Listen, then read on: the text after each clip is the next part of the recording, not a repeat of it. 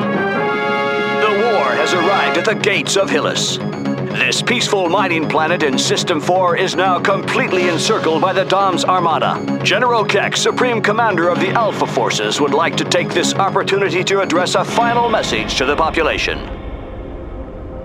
All right. Hello, welcome to the Cartridge Club. This is September's edition. It is the first of Season 4. So we have officially begun a new season. We're pretty excited about that. Didn't think we'd make it through 1 year, let alone 3. If you're new to the club, I'll quickly explain what it is. The Cartridge Club is a monthly video game club where members of all play the same game and discuss it on the forums. At the end of the month, we record a podcast with a rotating cast of guests, all drawn from the club members. So if you are not familiar with the forums, they can be found at www.cartridgeclub.org, where you can also find lots of other great podcasts, videos, and blogs, such as The Mighty Q Dogs, and Then She Games, and Caught Me Gaming. So, as I said, I'm Player 1. I am one half of the Cartridge Bros, the co-founders, if you will, of the club. And we are joined today by 3 fantastic guests, whom I will introduce now. First up, we have a returning guest. She is the unanimous vote for the Cartridge Club Queen. She is also the only person on Twitter who I fear bodily harm from. She's one of the best bloggers I've ever read, and I spend more time in the bathroom staring at her webpage than any other webpage on the internet. Her name is Lo, and welcome back, Lo. Yeah, I pretty much live here. It's true. So, if there is some small chance that one of our listeners doesn't know who you are already, why don't you let them know where they can find you and what it is you're all about? Not entirely sure I can find me, but I guess a good place to start would be andthenshegames.com, and you will find links to whatever I'm doing there. It's a great spot. Lo's been blogging for a long time, and it's a really good read. Sometimes there's long gaps in between, but it's usually because she's working on something fantastic and not because she hates us. And by fantastic, you mean my suicide? Yes. So we're really glad to have you back, Lo. I don't think I've had a chance to talk to you for almost a year now, so it's good to be back on the air with you. We need to stop being bad fake brother and sister. We do. That's right. Mom's concerned. So next up, we have joining us from the Western state, the Western states. Is that the way you guys say that out there? The far west, the rainy west. I'm not sure what they call it. But he's part Northwest? Of a Pacific Northwest. That's what it's called. See, I knew you would be able to correct me. You are our go-to guy for facts and information in the Cartridge Club. You are one half of the Q Dog household. You are Eric. I don't know why I'm saying it to you. I should be saying it to the listeners. I am off to a bad start tonight. Thanks for joining us, Mighty Q Dog. Thanks for having me. It's a pleasure to be here. Yeah. So again, same for you. Why don't you let everybody know where they can find you? What it is you do? Holy shit! Sure. I'm Eric. With my wife Melissa, we have a channel called The Mighty Q Dog, and you can. It's just our adventures in collecting and what we do each week, and sort of reaching out to the Cartridge Club. And then you can also find us on Twitter. My wife is at Mrs. Q Dog. That's DAWG, and I'm at Mighty Q Dog. And after I move in, I'll be at Low Q Dog. That's right. That's awesome. The Q Dogs are fantastic. Their YouTube show is probably my most watched YouTube show. It's a 5-minute quick weekly blog. That's fantastic. It's very entertaining, but it's a hard and fast 5 minutes. Like Eric does not let that timer go over 5 minutes, so it's great. Yep. So definitely check them out. Thank you.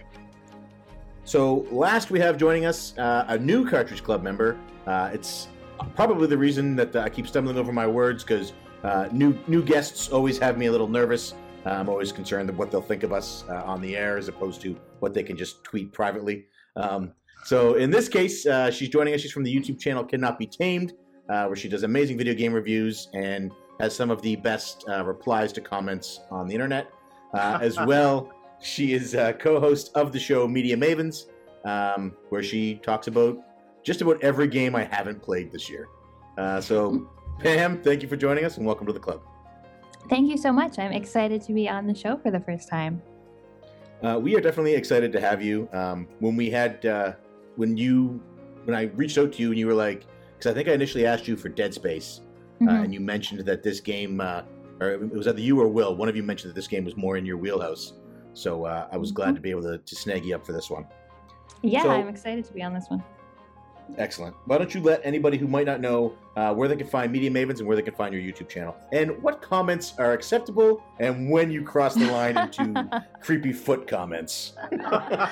Oh, that might take a little while. On YouTube, you can find me. My channel is called Cannot Be Tamed. And keep the comments on topic. Don't need to talk about my feet or my boobs. All of that stuff, not really necessary. Keep it on the topic of the game we're talking about. And then Media Mavens, you can find at mediamavens.simplecast.fm, and it's on iTunes and Stitcher and Google Play and pretty much all the places you can listen to podcasts. Excellent. So definitely check those out. If you do have an urge to make comments about feet, go ahead and jump on over to our YouTube channel. P2 and I love discussing feet, and we will send you pictures for a small fee. Actually, if you want, you can watch P2 beat or get the first star in Super Mario 64 with his feet.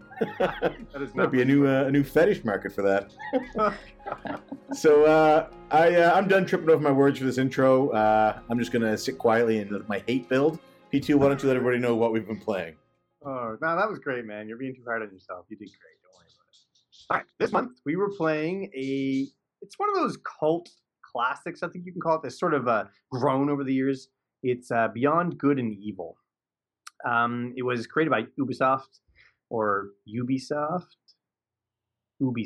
Ubiquitous Software. Anyway, it's a third-person action-adventure game that originally came out in 2003 for all three consoles, but yeah, and PC. So PS2, GameCube, Xbox, and PC. And it was later released in an HD remastered format in 2011 on that gen. So 360 and PS3, I guess. But yeah, this was my first time playing through it. I've heard a lot about this game. A lot of people speak very highly of it. I know it was nominated for Game of the Year too when it first came out. So I was really excited to try it out.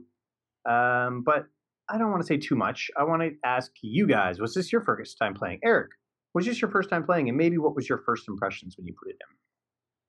Yeah, it was my first time playing, and I did play the HD remake on the Xbox 360. I bought the game back in 2003, or maybe it was 2004 when it first came out. And I popped it in then for a few minutes, I suppose, and saw the introductory scene. So I don't really remember what I thought of it at that time, but this time playing it, I guess I went in with 10 years of sort of expectation that this was a cult classic, as you said. So I think my expectations were I was about to play a fantastic game that people are still talking about. Right.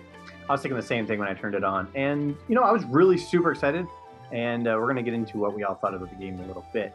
But I had that same sort of hype. It's funny to have hype for a game that's 13 years old. Yeah, it's a new feeling for sure. Pam, how about you? Is this your first time playing? No, I've played it a few times. I originally got it, same thing, maybe 2003 or 2004 when it first came out. Played it on the PlayStation 2, and I really loved it back then. It sort of became one of my favorite games. So I had played it a few times over the years, and then for this playthrough, I did the HD remaster on Xbox 360. Oh, awesome. I'm curious to hear... Actually, I guess you can say it right now. Was it a big difference, the HD compared to the original PS2?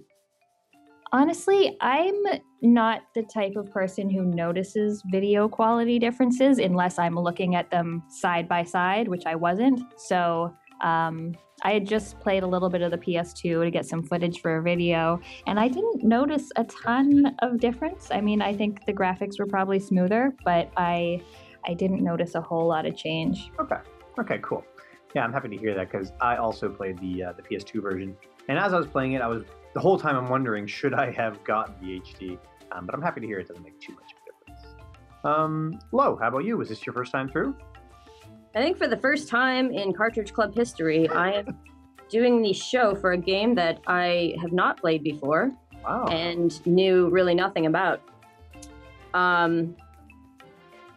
I actually went into this with virtually zero expectations. In fact, I think the sum of my knowledge was what I got from Pam and watching her videos. Awesome. So, yeah, it's an interesting experience for me, and it ended up leaving me sort of unable to solidify my feelings about it in a sense, but I guess we'll get into that. I know, we're all kind of dancing around it, I think. And I did, I actually put a poll on Twitter asking if I should play the original. I tend to be one of those people who, I just prefer the original in most cases. I'm not a big fan of remasters and remakes and re-this and re-that and yada, yada, yada. But I was told very vehemently that the HD is significantly better than the PS2. Okay. So it was interesting to see what cool. the differences are. And the other thing is, even back in 2003, like my brother P1, he was playing it on the GameCube, and I was playing on the PS2, and I went over to his house. Was it just today, Sean? That was this morning. We were recording CC Weekly. Right. And his was clearer on the GameCube. On my PS2 one, there was a lot more fog, I guess you could say. It was more of a haze, I guess you could say, which I just thought was part of the game. But on the GameCube version, it was a lot different. So I was surprised to see that. So it was almost like within the same generation, in the same year that it came out, two completely different qualities, I guess you could say. Were they released at the same time? Yeah, actually, the GameCube one and the PS2 one came out the same day. The Xbox 360 one was the same year, but it was later on. But yeah. Yeah. Okay, so I guess that's everybody's first impressions, and I guess we can go. What about me? All right. I knew there was someone we were missing. I'm not used to having you around anymore. That's right. Yeah. Yeah, I totally wasn't just going to skip over what you're about to say. That you don't know what I'm going to say. Maybe I'm going to say glowing, wonderful reviews. The PS2 actually, I read somewhere that all games in the PS2 had a filter overlaid on them to make all of their games look that way. That's why Silent Hill 2 was so scary. Look at Silent Hill 2, Shadow of the Colossus, Eco, all of the Call of Duties that are on there, or Modern Warfare, Medal of Honors. I remember reading that. I'm gonna have to look into it, or Eric might know, but I thought there was like a perma filter placed on the PS2, which would be why it looked different. Yeah. See, back then we didn't do as many drugs, so they just stuck it right in the system. That's right. Now you're forced. Yeah. As far as me, yeah, this is the first time I played it. I was really excited. The GameCube, I missed the entire GameCube generation, essentially. So I have really just been getting back into it with the club, and my first experience was Eternal Darkness, which set the bar really, really high. And I like a lot of Ubisoft titles, and I love the sort of cel-shaded art style. So I was really, really excited to play this. And when I first put it in, my initial thoughts were, this looks as good as I hoped it would look. And that is probably the best thing I can say. Yeah, I don't dislike it, but I don't like it. It's sort of in the middle for me. It's taupe. It's tapioca. It's just it's there. If it's my choice to, I think that unfortunately, because last month was Shovel Knight, and the month before that was Majora's Mask, which I played through last month as well. And knowing Dead Space is next month, I think it was sandwiched in between a bunch of games that I love.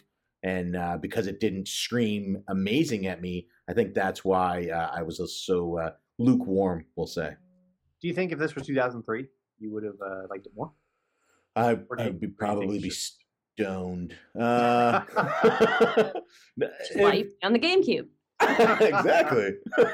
I don't know, because I think I would have enjoyed it more. I had a real my biggest complaint, we'll get into it, I guess, when we get the gameplay, but my biggest complaint is with the camera controls and some of the angles they use. I don't know, and I just found that it's not GameCube controller.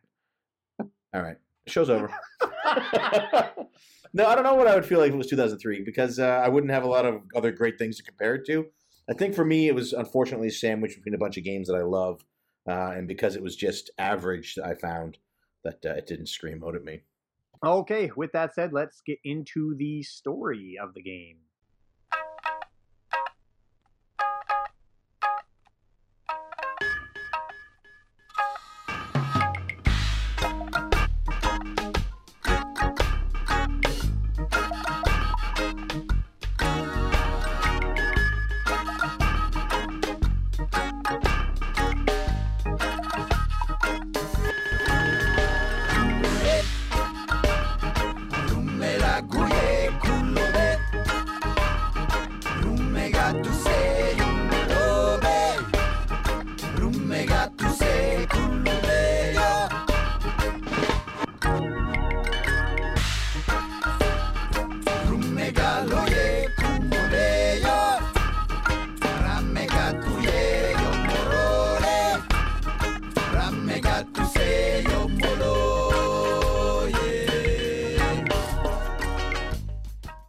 The game revolves around Jade. It's a female protagonist, which I think is great, and she's not overly sexualized, and it's just a normal person, which is rare to see in video games, especially 2003. So kudos to that. I actually got kind of an Alex vibe from her from Half-Life 2.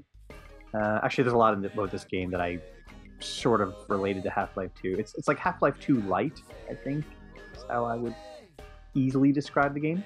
But it does revolve around Jade. She is a young photojournalist. She looks after orphan children with her uncle, Paige, who's also like a pig human. So it quickly lets you know that space travel's a thing. You know, there are many species that sort of can, know one another, I guess. But yeah, that's the basic premise of it. Let's talk a bit about Jade, I guess, and how the game opens up. Eric, what did you think about the opening of the game?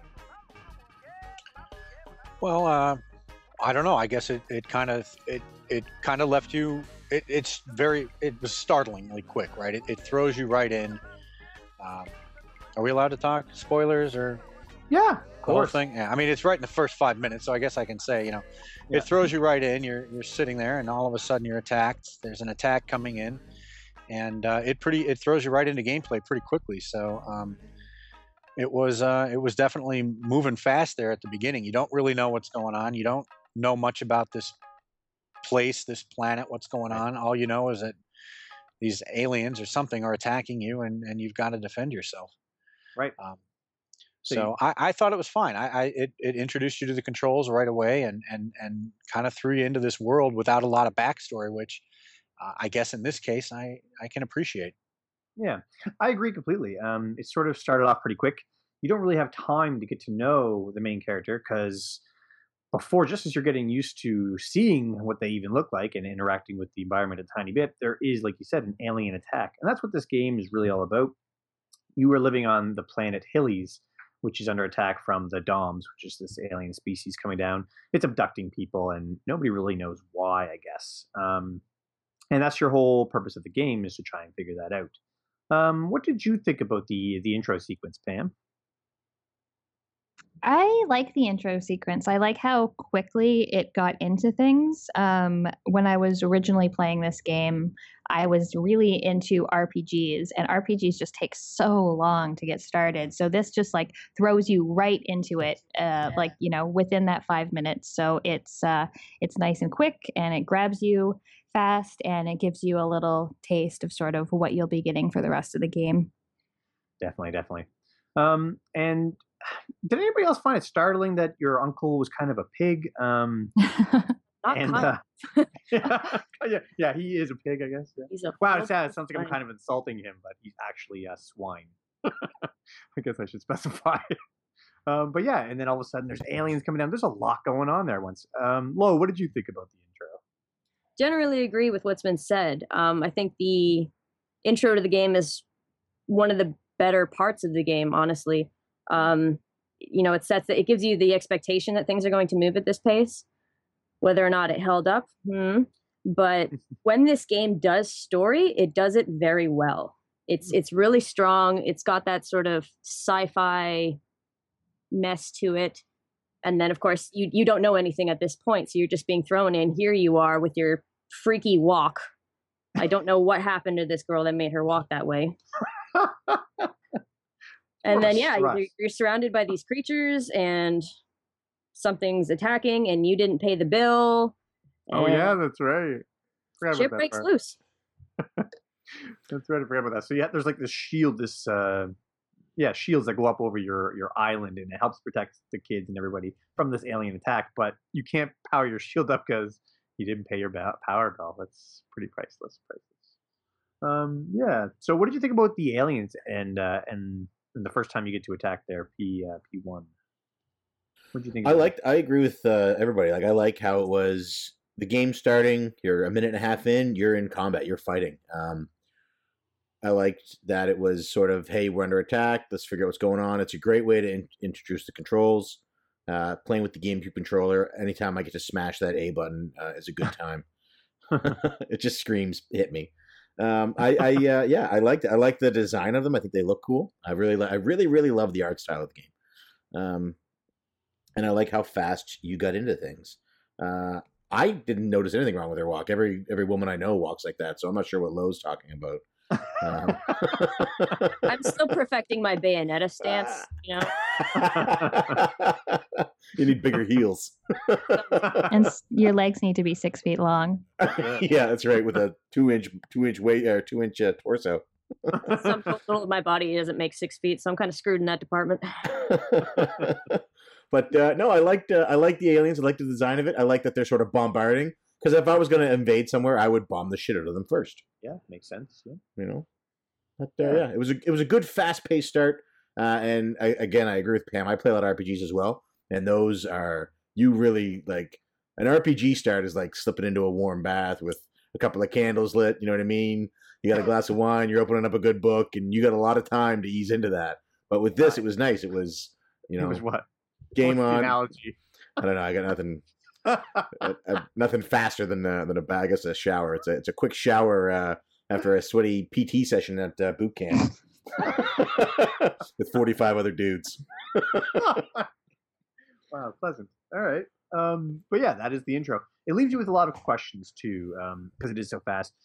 You fight off these aliens, and all of a sudden, these spaceships show up, and they're supposed to be there to protect you. They're the what are they called again? The guys that are supposed to Alpha sections. Yes, Alpha sections. So they show up, and they're supposed to be like the protectors of the world. They're like keeping the Doms away from the but Paige shows, he's a little weary of them. He doesn't think that they're really there to help. And yeah, that sort of leads Jade down this path. So like we said earlier, they couldn't pay the power bill, so Jade is looking for a chance to make some money. Some people have offered to have her take pictures of species around the world so that they can record it, make more money. This, as long as another mission, leads her to the Iris Network, which is this sort of underground network that is trying to take down the Alpha section, which is supposedly, according to them, actually with the Doms and working against the humanoids. That's sort of how it starts off. The rest of the game is her working with the Iris Network, trying to bring them down, essentially. Yeah, I guess that's about it. What did you think about the Iris Network when you first heard of MP1? And what did you think about that mission where the guy sent you to the Black Isle and he's got that like limousine thing? Oh yeah, And a totally legitimate mustache. Yeah, that's right.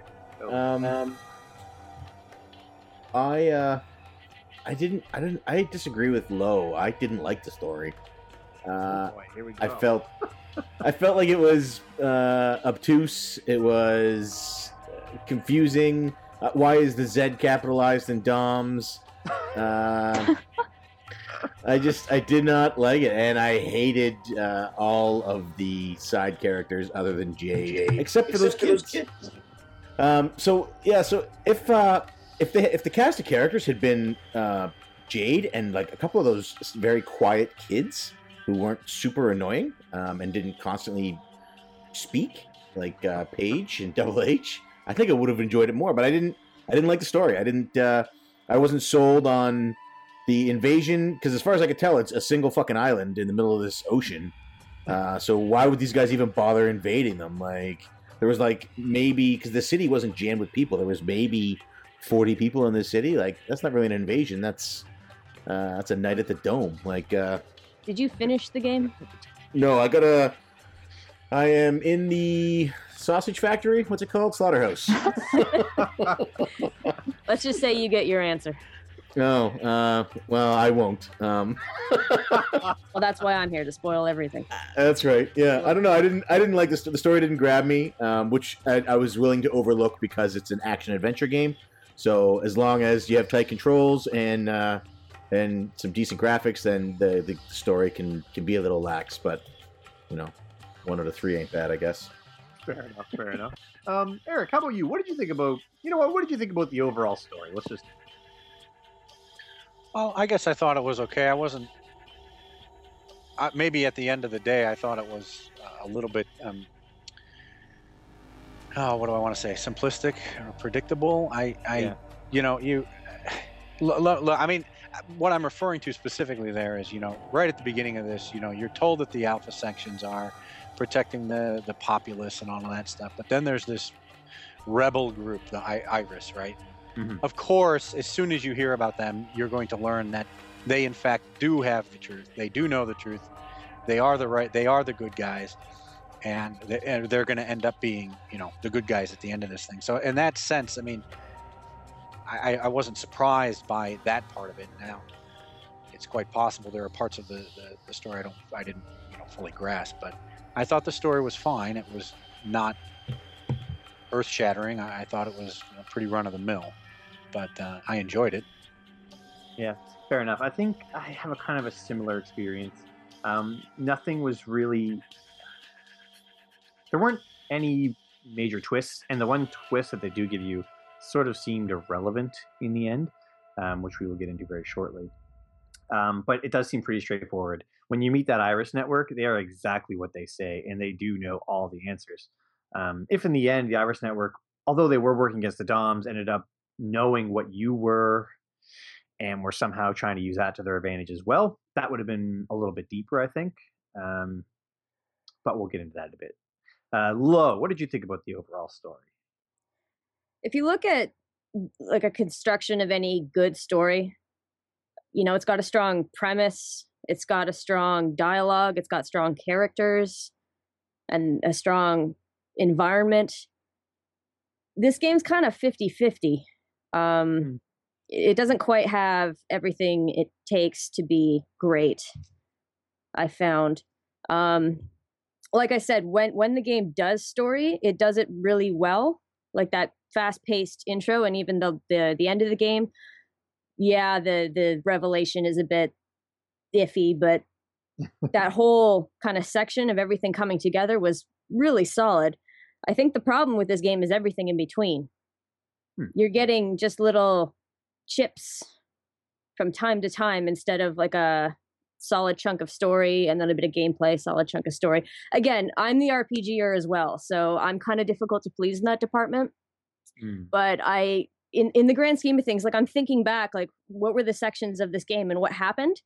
And I can't remember. Like I know what the slaughterhouse is. I don't remember what I did in the slaughterhouse or why I was even there. You probably cursed a lot and threw your controller. Well, I do that regardless. So in the end, I found it really underwhelming. The pieces that I do like, I thought were great, but overall, it was less than stellar. Okay, all right, fair enough. I think I can echo a lot of what you said. The thing about this game is there's nothing I didn't really like. I mean, there's a part in the slaughterhouse I wasn't too fond of, but for the most part, I liked the game. But like, I like deeper story too. I understand exactly what you're saying. But anyway, how about you, Pam? What did you think about the overall story?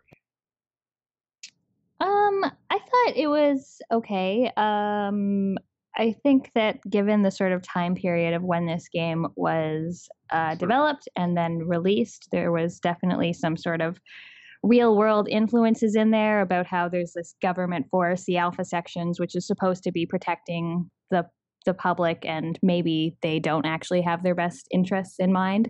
So I liked that. I also really liked how the gameplay and sort of Jade's character and the story worked together, like how she was a photojournalist. So that was the like mechanic of how she got the truth out to people and the work that she did for the Iris Corporation.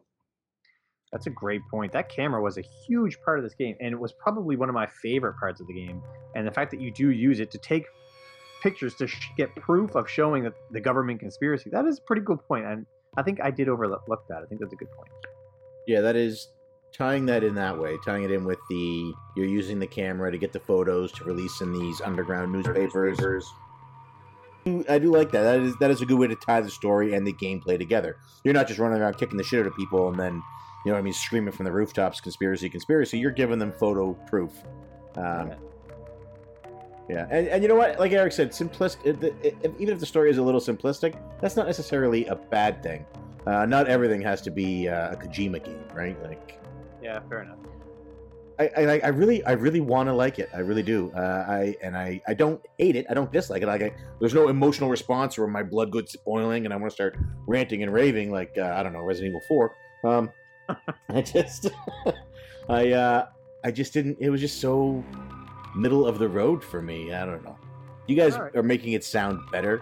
It makes me want to continue playing in that awful sausage factory. Getting through that slaughterhouse is the hardest part, but once you are through, it really isn't. I mean, it's not a bad game. Anyway, okay, let's talk a bit about the characters themselves. Let's talk about Jade. Did anybody not like Jade? I think Jade was great. I like the sounds of this. That's a good sign.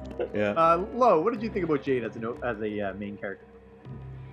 It's always good to see the strong female protagonist in a game, especially at the time. It was a little more difficult to see that, so that was brave of them. Initially, I mean, my first impression of her was like, yeah, I like her, I can get behind this.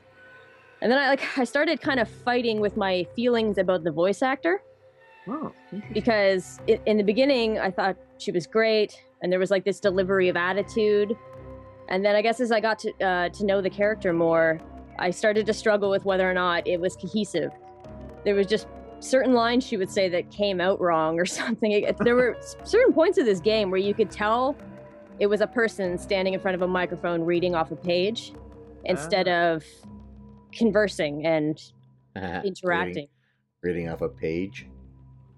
Go back to mute. So, overall, I liked her. I'm trying to get over the age of the game and things like that, but...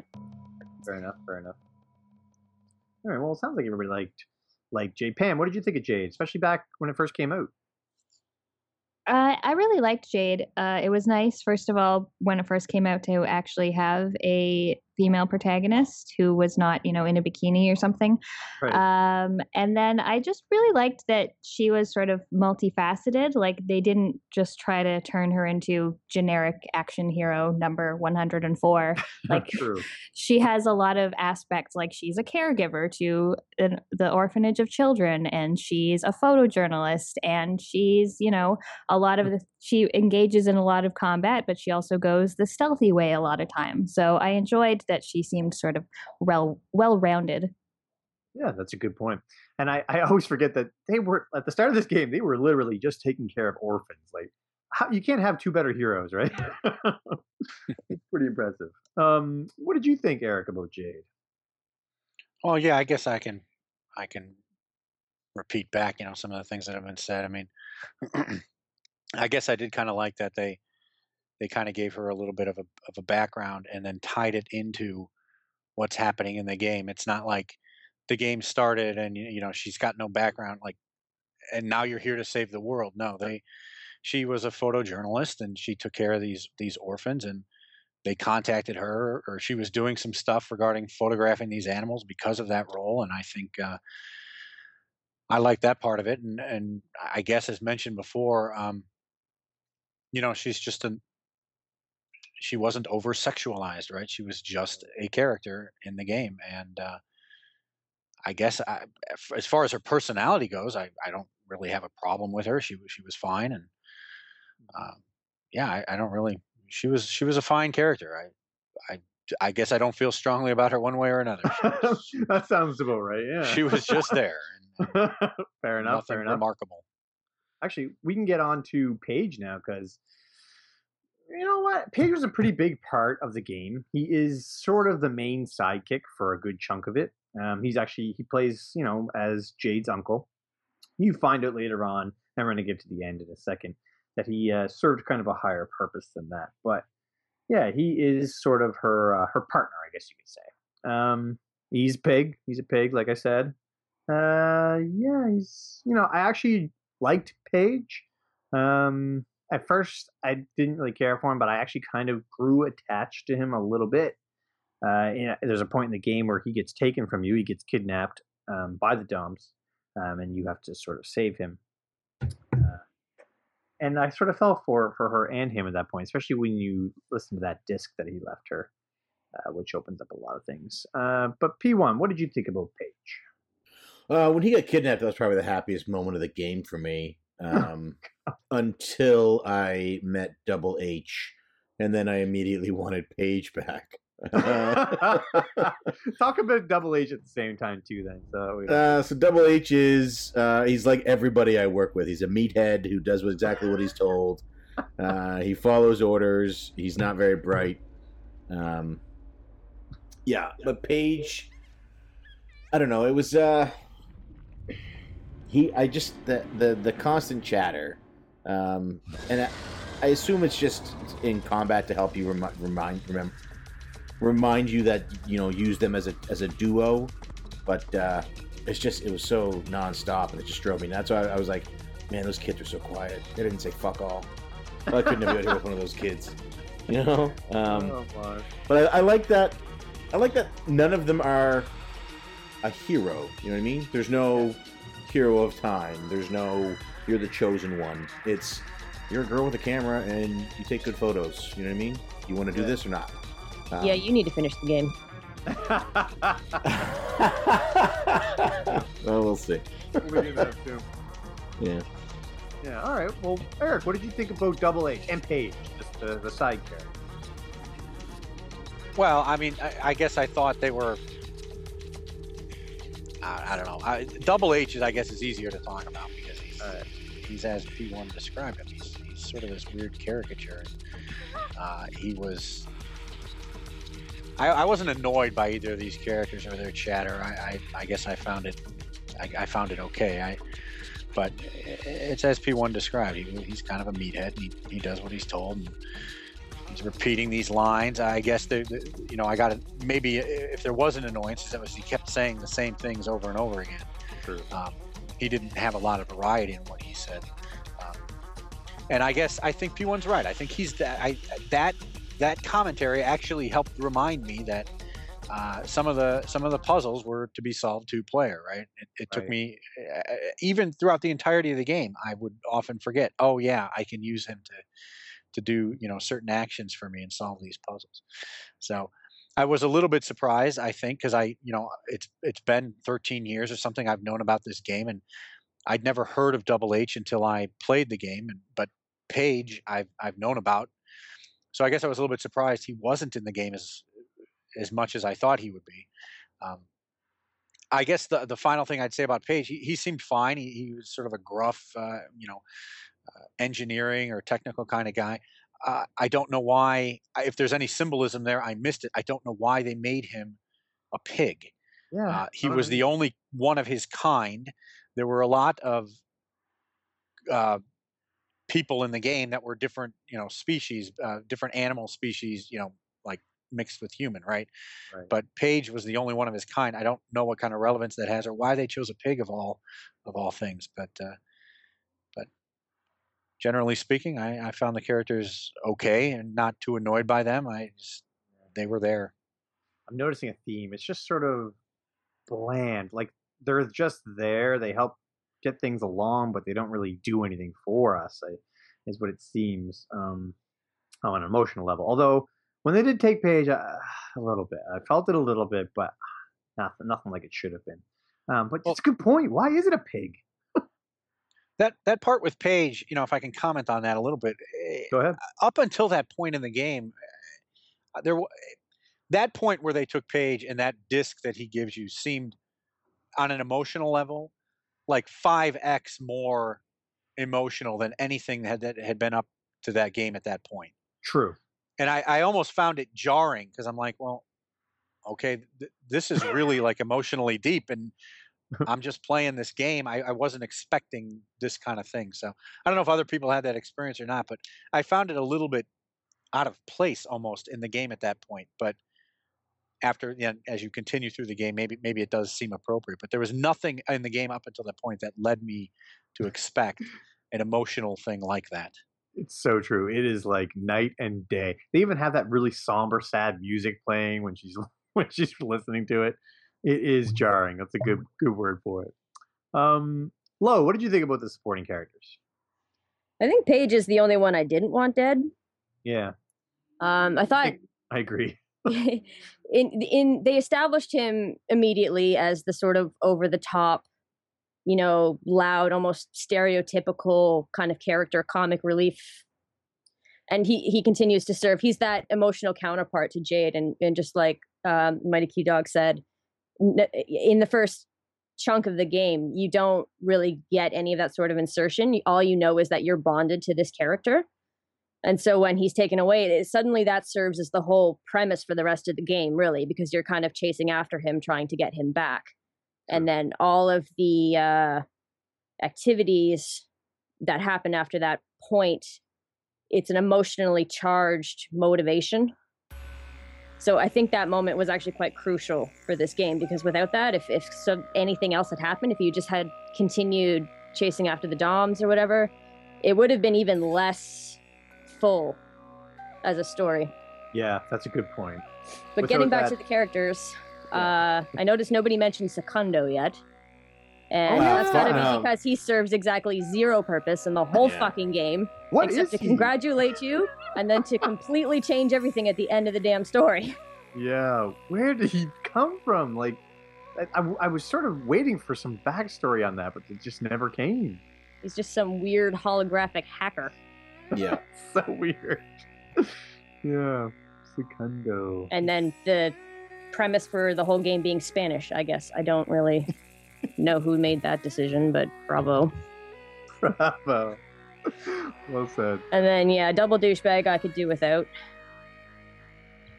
Double. Double H. Right. Oh my, yeah. When what was it? Yade. He used to call her Yade. My God, that got an old fast. Good work, Yade. It's like, do not want to hear that again. Do I even want to take this picture? I don't know. Pam, how about you? What did you think about the supporting characters? Well, I liked them in a way. I like when games have some sort of like narration to them. So I found a lot of the times Paige and Double H sort of served that function to, comment on what was going on. I liked Paige. I was pretty sad when he got taken away. Double H was a little annoying, but I was mostly annoyed when I would hit him in combat and he would complain, and I was just move away if you don't want to be hit. Christ, like. I know. I'm using a giant stick here. Why the fuck are you standing right next to me? Exactly. But I did like the sort of two-person puzzles and the combat combos with your partner, and I do like in general having a sidekick in the game. I did find Double H a little annoying, although he got better as it went, I think. Yeah, I agree. I sort of got used to him too. I like the word that Eric used, which was jarring. When you first meet him, his dialogue is also jarring. It's the game keeps going one way, and then it jolts you with this sad part, and then you have Double H. He shows up right after that and completely ruins any emotional connection you had. But what can you do, right? But yeah, I think other than that, was there any other supporting characters you guys wanted to talk about? Maybe somebody from the Iris Network or anything? I Orange like shirt cat lady and the other guy. Yeah. I think that's I it. like how That's all I got. Iris Network was made up of all these different sort of anthropomorphic animals. It sort of added a little bit to the setting and the place of the game. But I didn't like how the mayor wouldn't send you information until you sent her a picture. Like there were some places like, I just want the code to leave the building. And she's like, nope, you got to get the evidence first. Like, Right. So you're just going to leave me in the slaughterhouse? Yeah, that's pretty Forever. harsh. Who's the real monster here? Yeah. Yeah, that was pretty harsh. Lo, did you say orange shirt? Big orange sweater. Yeah, that guy. That's so funny. I forget his name too. He's the guy that pretends to be some guy who has an employer. Anyway, so weird. So many weird things about this game. We didn't talk about the Mama Go Shop people, the Rhino people. To upgrade your ship, you have to go to this Mama Go Shop. We'll get into pearls in a bit, but sort of like a Jamaican reggae theme, I guess. This area. I wanted to talk about that briefly. There's sort of a Sure. multiculturalism in this game, right? I mean, you've got and it's not broad, but Right. you've got sort of the rhinos and the Jamaican theme at the Mama Go, right? And you've got, Yep. I think Lo mentioned it earlier, sort of a Hispanic or a Latino flavor Mhm. in some of the characters, and we'll talk about this when we talk about the music later. But the race music, and then Yeah. you've got the and I'm gonna forget his name, sort of an Asian. He was sort of the shop Ming. Ming, Mingzu. which Mingzu, yeah. has definite Asian. So, and then you've got these different creatures, these different people around the world that are all these different animals, right? You've got Paige, who's a pig, and you've got these people who I think are goats, and um, the rhinos, and there were some people in the Akuta bar that were, one of them I think was like a shark person, Yeah, something Rufus, like and there was the guy who was tending bar, and I can't even remember what species he was, and the guy playing the puck game. So I don't really have anything profound to say about it, but there is definitely a multicultural sort of mixing of cultures in this game, and in the style of the game, it's a good point. which I found interesting. It is interesting, and the They fact were that all they just chose different places around, sort of different ethnicities from our world, and just instead of saying they're from China, they're just all right. You're this animal now. You're from Jamaica. Okay, you're a rhino now. It is sort of yeah. interesting that they chose to do that. Definitely not necessary, but makes it unique, I guess. Yeah. I don't know how they decided on those pairings, but I think it was their way of sneaking in the picture taking aspect because you're Oh charged with yes. photographing every species on the planet. Right. Sure. And so by just the people you interact with on a day-to-day basis are all different species, and then you take pictures of them, which I don't know. I think I'd be a little bit weirded out if I was in a bar and somebody just started snapping pictures of me. That doesn't happen to you guys all the time. I don't have a horn. Yeah. Fair enough. Fair enough. Okay. Any other characters anybody wanted to talk about? If not, let's get into How about the the dog? There was a dog? The dog at the lighthouse. Yeah. Oh, You have to right. like wrestle him. And he Yeah, kind and- of looks like a dog and kind of looks like a polar bear. Yeah, polar bear dog, right. Even the pets are different animal hybrids. Certainly an interesting game. Let's get into the second sort of half of the story and the end of the game. Let's wrap up the story. So you discover the Iris Network, who tells you the alpha sections are essentially working with the DOMs. You then go to these different locations to find proof to show everybody that, hey, the alpha sections are bad. We gotta take them out as well. That all happens. It leads you to the moon. You go to the moon, and this is where you find Paige. You get him back, but he's dead. But you bring him back to life because you have powers, but you don't know about it. Like this is sort of when it becomes awakened, and then you have the final boss fight, and that is the conclusion of the game. Just from hearing that, P1, what do you think? Magic blood. So she, yeah, that's right. So she is sort of, I don't want to say the child of Magic blood. she's not like the child of the bad guy. She's She- like the essence of him or something. His Yeah, power. she's she's like a Horcrux. What? Come on, man. I was wondering what you think about what you missed. I liked it better when she was just a photographer. All right. Fuck. So what would they have done if? So let's say she doesn't grow up to be a photographer. Let's say she grows up to be a fucking world-class chef. You know what I mean? Quick, Jade, we need you to make lemon meringue for everybody so they can find out that the fucking alpha section is. Come on, man. But I don't think she'd be living with a pig, number one. I don't know. She was cooking, maybe. Hey, Uncle P, I need some bacon. Come here. She'd have some good knife skills. She would, is you know. So yeah, Paige saves I guess- him essentially from the bad guy, steals her from him or something, on behalf of Jade's parents. I don't really know. I'm gonna get Pam to explain the end of the story for me. See, I don't know that I can explain it. I felt the twist ending was not necessary at all. Like, I was happy to have Jade just be a photojournalist uncovering the truth and eventually defeating the bad guys, finding out she's like this chosen one who has control over them. And I was just like, I don't think that's needed. Like, this didn't really add anything to the story. Yeah, I completely agree. And I was going to ask the same question.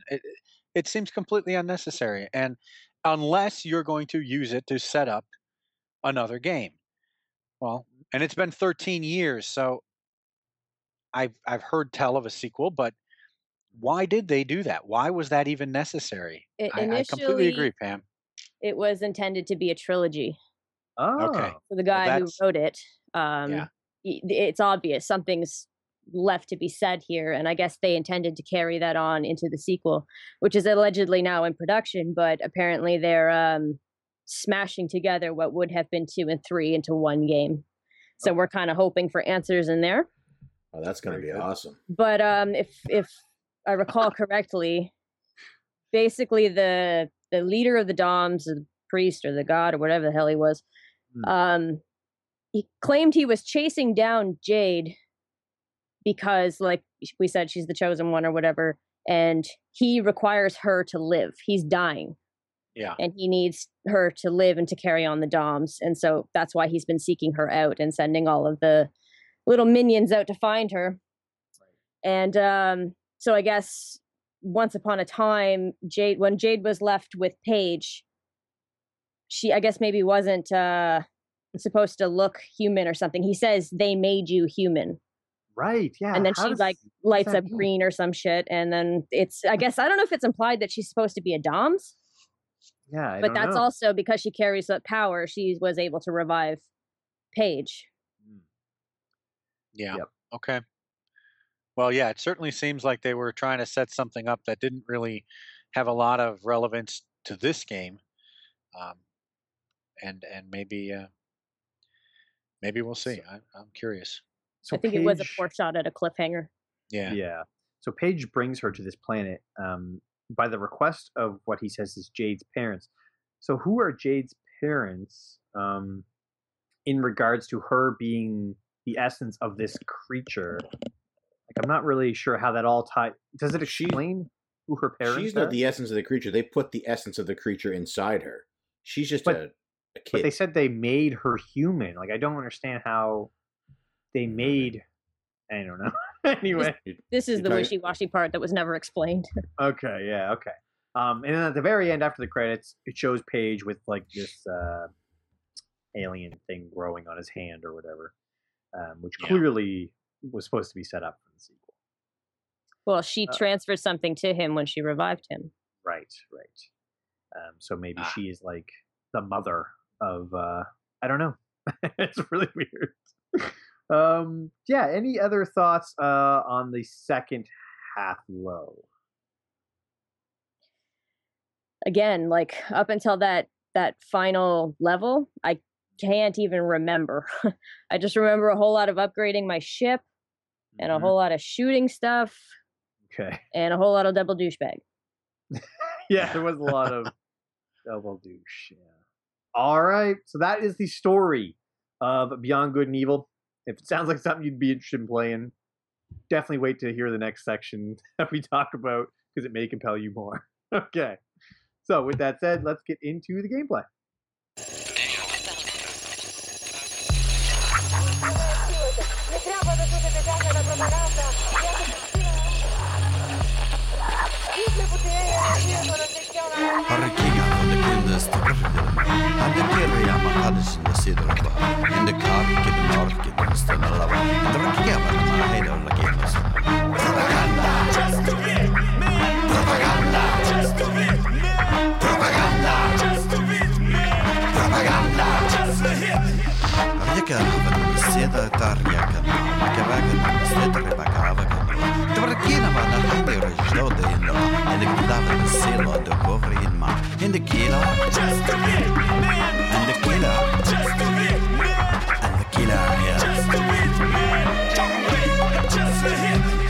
Propaganda nella seta ricava nella the cavern in the shika da rikena marava and the card and say the carrigan maha the one the havarina says in the lava the piano on the tail and the cavern and the cavern the morika and the kissaluku Arika no Andaki haboto Shatarika Negomara Propaganda Propaganda Propaganda.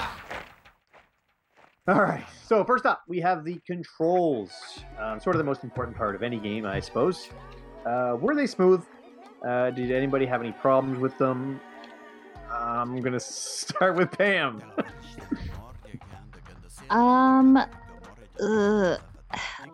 My problems were 100% from the camera, which I guess is sort of related to the controls.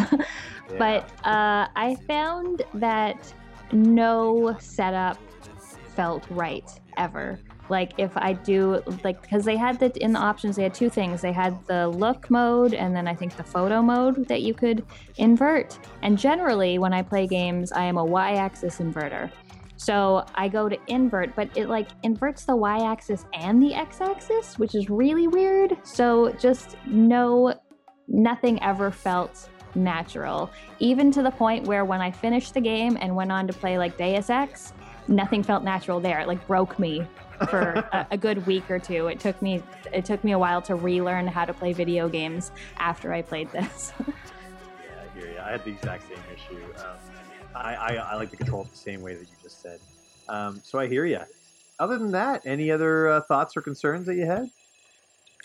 Control-wise? Control-wise, no. I think they were pretty good. In terms of like taking the pictures and the combat and everything, I think they were fairly smooth. Occasionally, I would run into a little issue.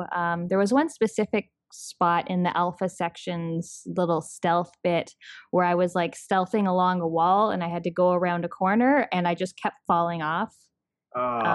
Like I couldn't smoothly round the corner. I just kept falling off the ledge. But generally I found, other than the camera, it was pretty good. Okay, same here. Somebody else wanted to say something there. Lo, was that you? What were you going to say, Lo? I've got plenty to say, but no. Go ahead then. Wasn't trying. For the most part, I found the controls were actually pretty smooth. In the HD edition, anyway, on the PlayStation.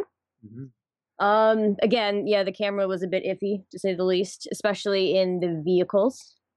I found navigating any sort of tight section or when you're under any kind of stress, like in the looters' caverns, that was definitely a controller smash moment for me. Trying to keep up with those bastards, and yeah, that's tough. I don't even know where I'm looking.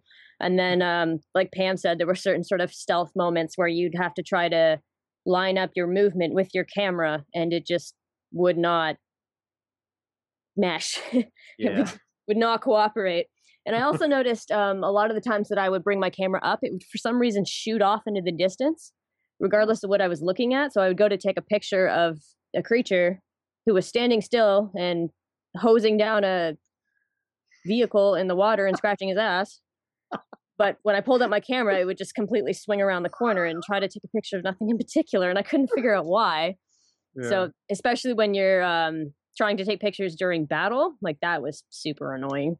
Yeah. Because you have so had to, limited time to get that done before you got shot. Yep. And lining up the camera sometimes was a bit of a pain too. Like it's super picky. Yeah, it was one way or the other. It sort of swung really quick and yeah, it didn't work.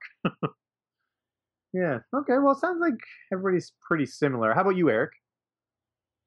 Yeah, I'll just repeat. The camera thing was the biggest problem for the same reasons that that Pam mentioned. I like to use invert Y, but it inverted both Y and X. Other than that, and maybe this is delving into combat a little bit too much. I thought the controls were fine because for the most part, I guess I am thinking of combat. I just mashed the button to attack me. And that actually got me through the entire game, but we can get to that. So yeah, I didn't really think that the controls were fine. They were serviceable, except for the camera, which was awful. Okay, everybody seems to be in the same boat. I think one person disagrees though. P1, what were you trying to say something? Oh, the list. Oh, down. That's all the time you have for controls. No, it's not. So first off, the good. It's easy. The game is easy. The puzzles are not difficult. You will figure them out easily. I like the stealth parts. Actually, I feel like you actually have the choice between stealth or attacking. You can navigate your way through these guys, or you can get up and fight them. Even more, I would say it actually probably rivals Metal Gear for its ability to slip in and out of stealth modes. I like that it auto places your back against the wall when you're close to a corner, and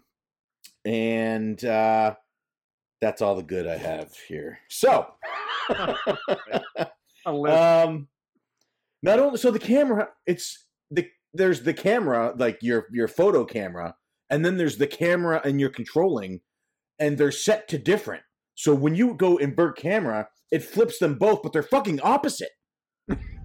They're like right from the beginning. So the photo camera is Y and X, and then the controls camera is inverted Y and X. So you hit invert. Well, so then the control camera becomes Y and X regular, and then the photo camera becomes inverted Y and X. Like, why no?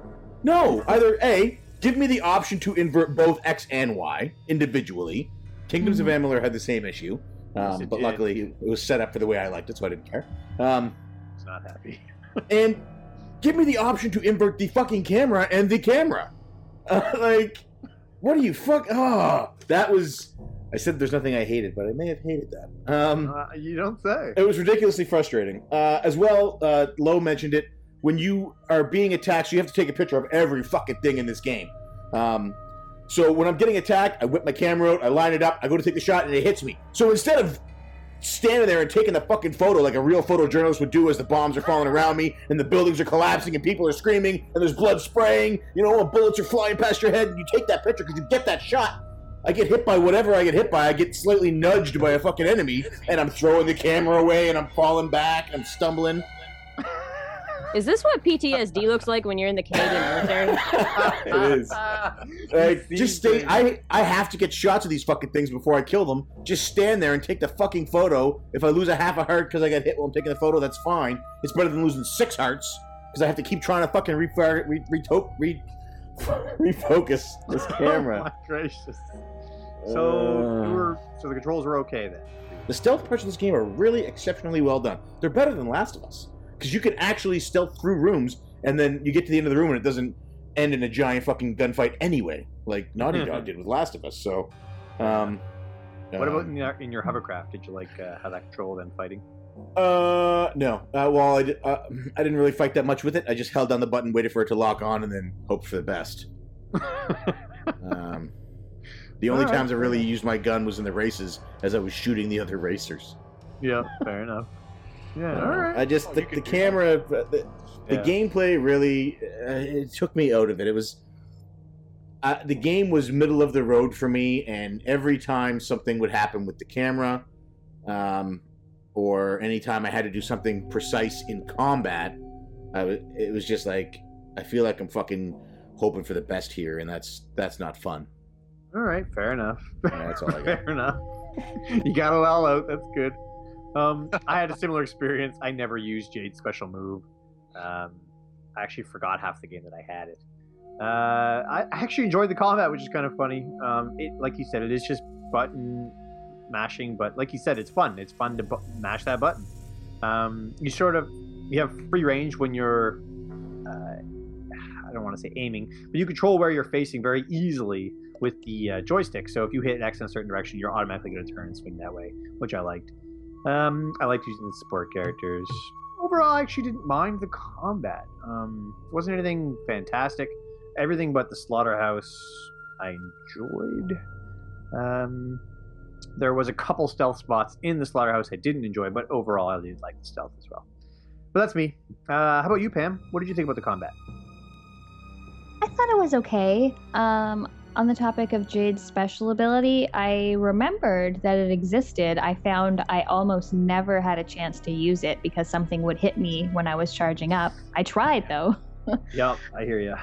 I found I generally liked the stealth more than the combat. So when I found there was something where I couldn't stealth and I had to, shoot the guy's gas tank with my whatever it's called. I ended up getting kind of mad, like especially right at the very end of the game when you're on the moon and there's no combat at all, and then all of a sudden there's just these two guys, and I had the hardest time getting past those two guys because I couldn't like line up my shots quick enough to hit them both. So the combat was okay. I feel like some of the boss fights were pretty well done, but the just general combat was, nothing special.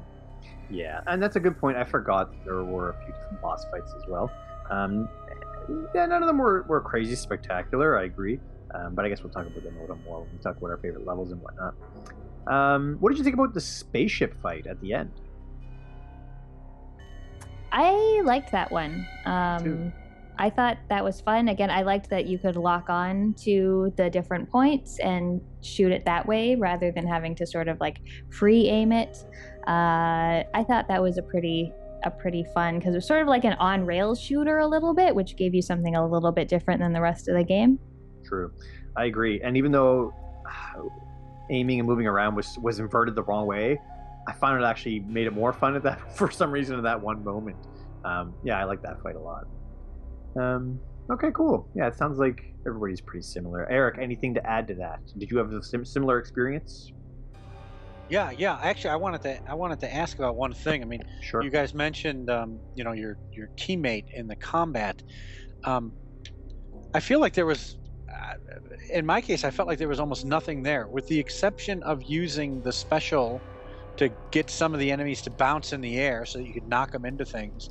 Yeah. I don't know why that other person was there. And they had this mechanic where you could, you could offer them health. And in fact, oftentimes when I would talk to them, I would accidentally select do you want something to eat or whatever it was. Yeah. But that one time, and this just happened in the very end of the game, one time did my partner's health affect the game in any way. And it was actually, I allowed somehow Double H to die. Yeah. He actually died. He was actually getting attacked for so long that he eventually died. So I thought that was sort of a weird, sort of a missed opportunity. I don't know if they were going for something there or not, but I guess I was wondering what your experience was with the combat with the other guy, because he did nothing except for the special. Yeah, you're right. And if you didn't need him to knock something in the air to hit them into electricity or something like that, it was almost pointless. I found the same thing. Okay. And it was just a nuisance because the one time, I think it was Paige I let die. I can't remember. But one of them died. And the game ends. It's like, you're done. You've lost now. Because you're able to give them the items that increase your heart count. And I kept thinking to myself, well, I'm not giving him any of them. I'm keeping all these hearts for myself. But when they die, you die. So it's like, I guess I have to leverage that a bit.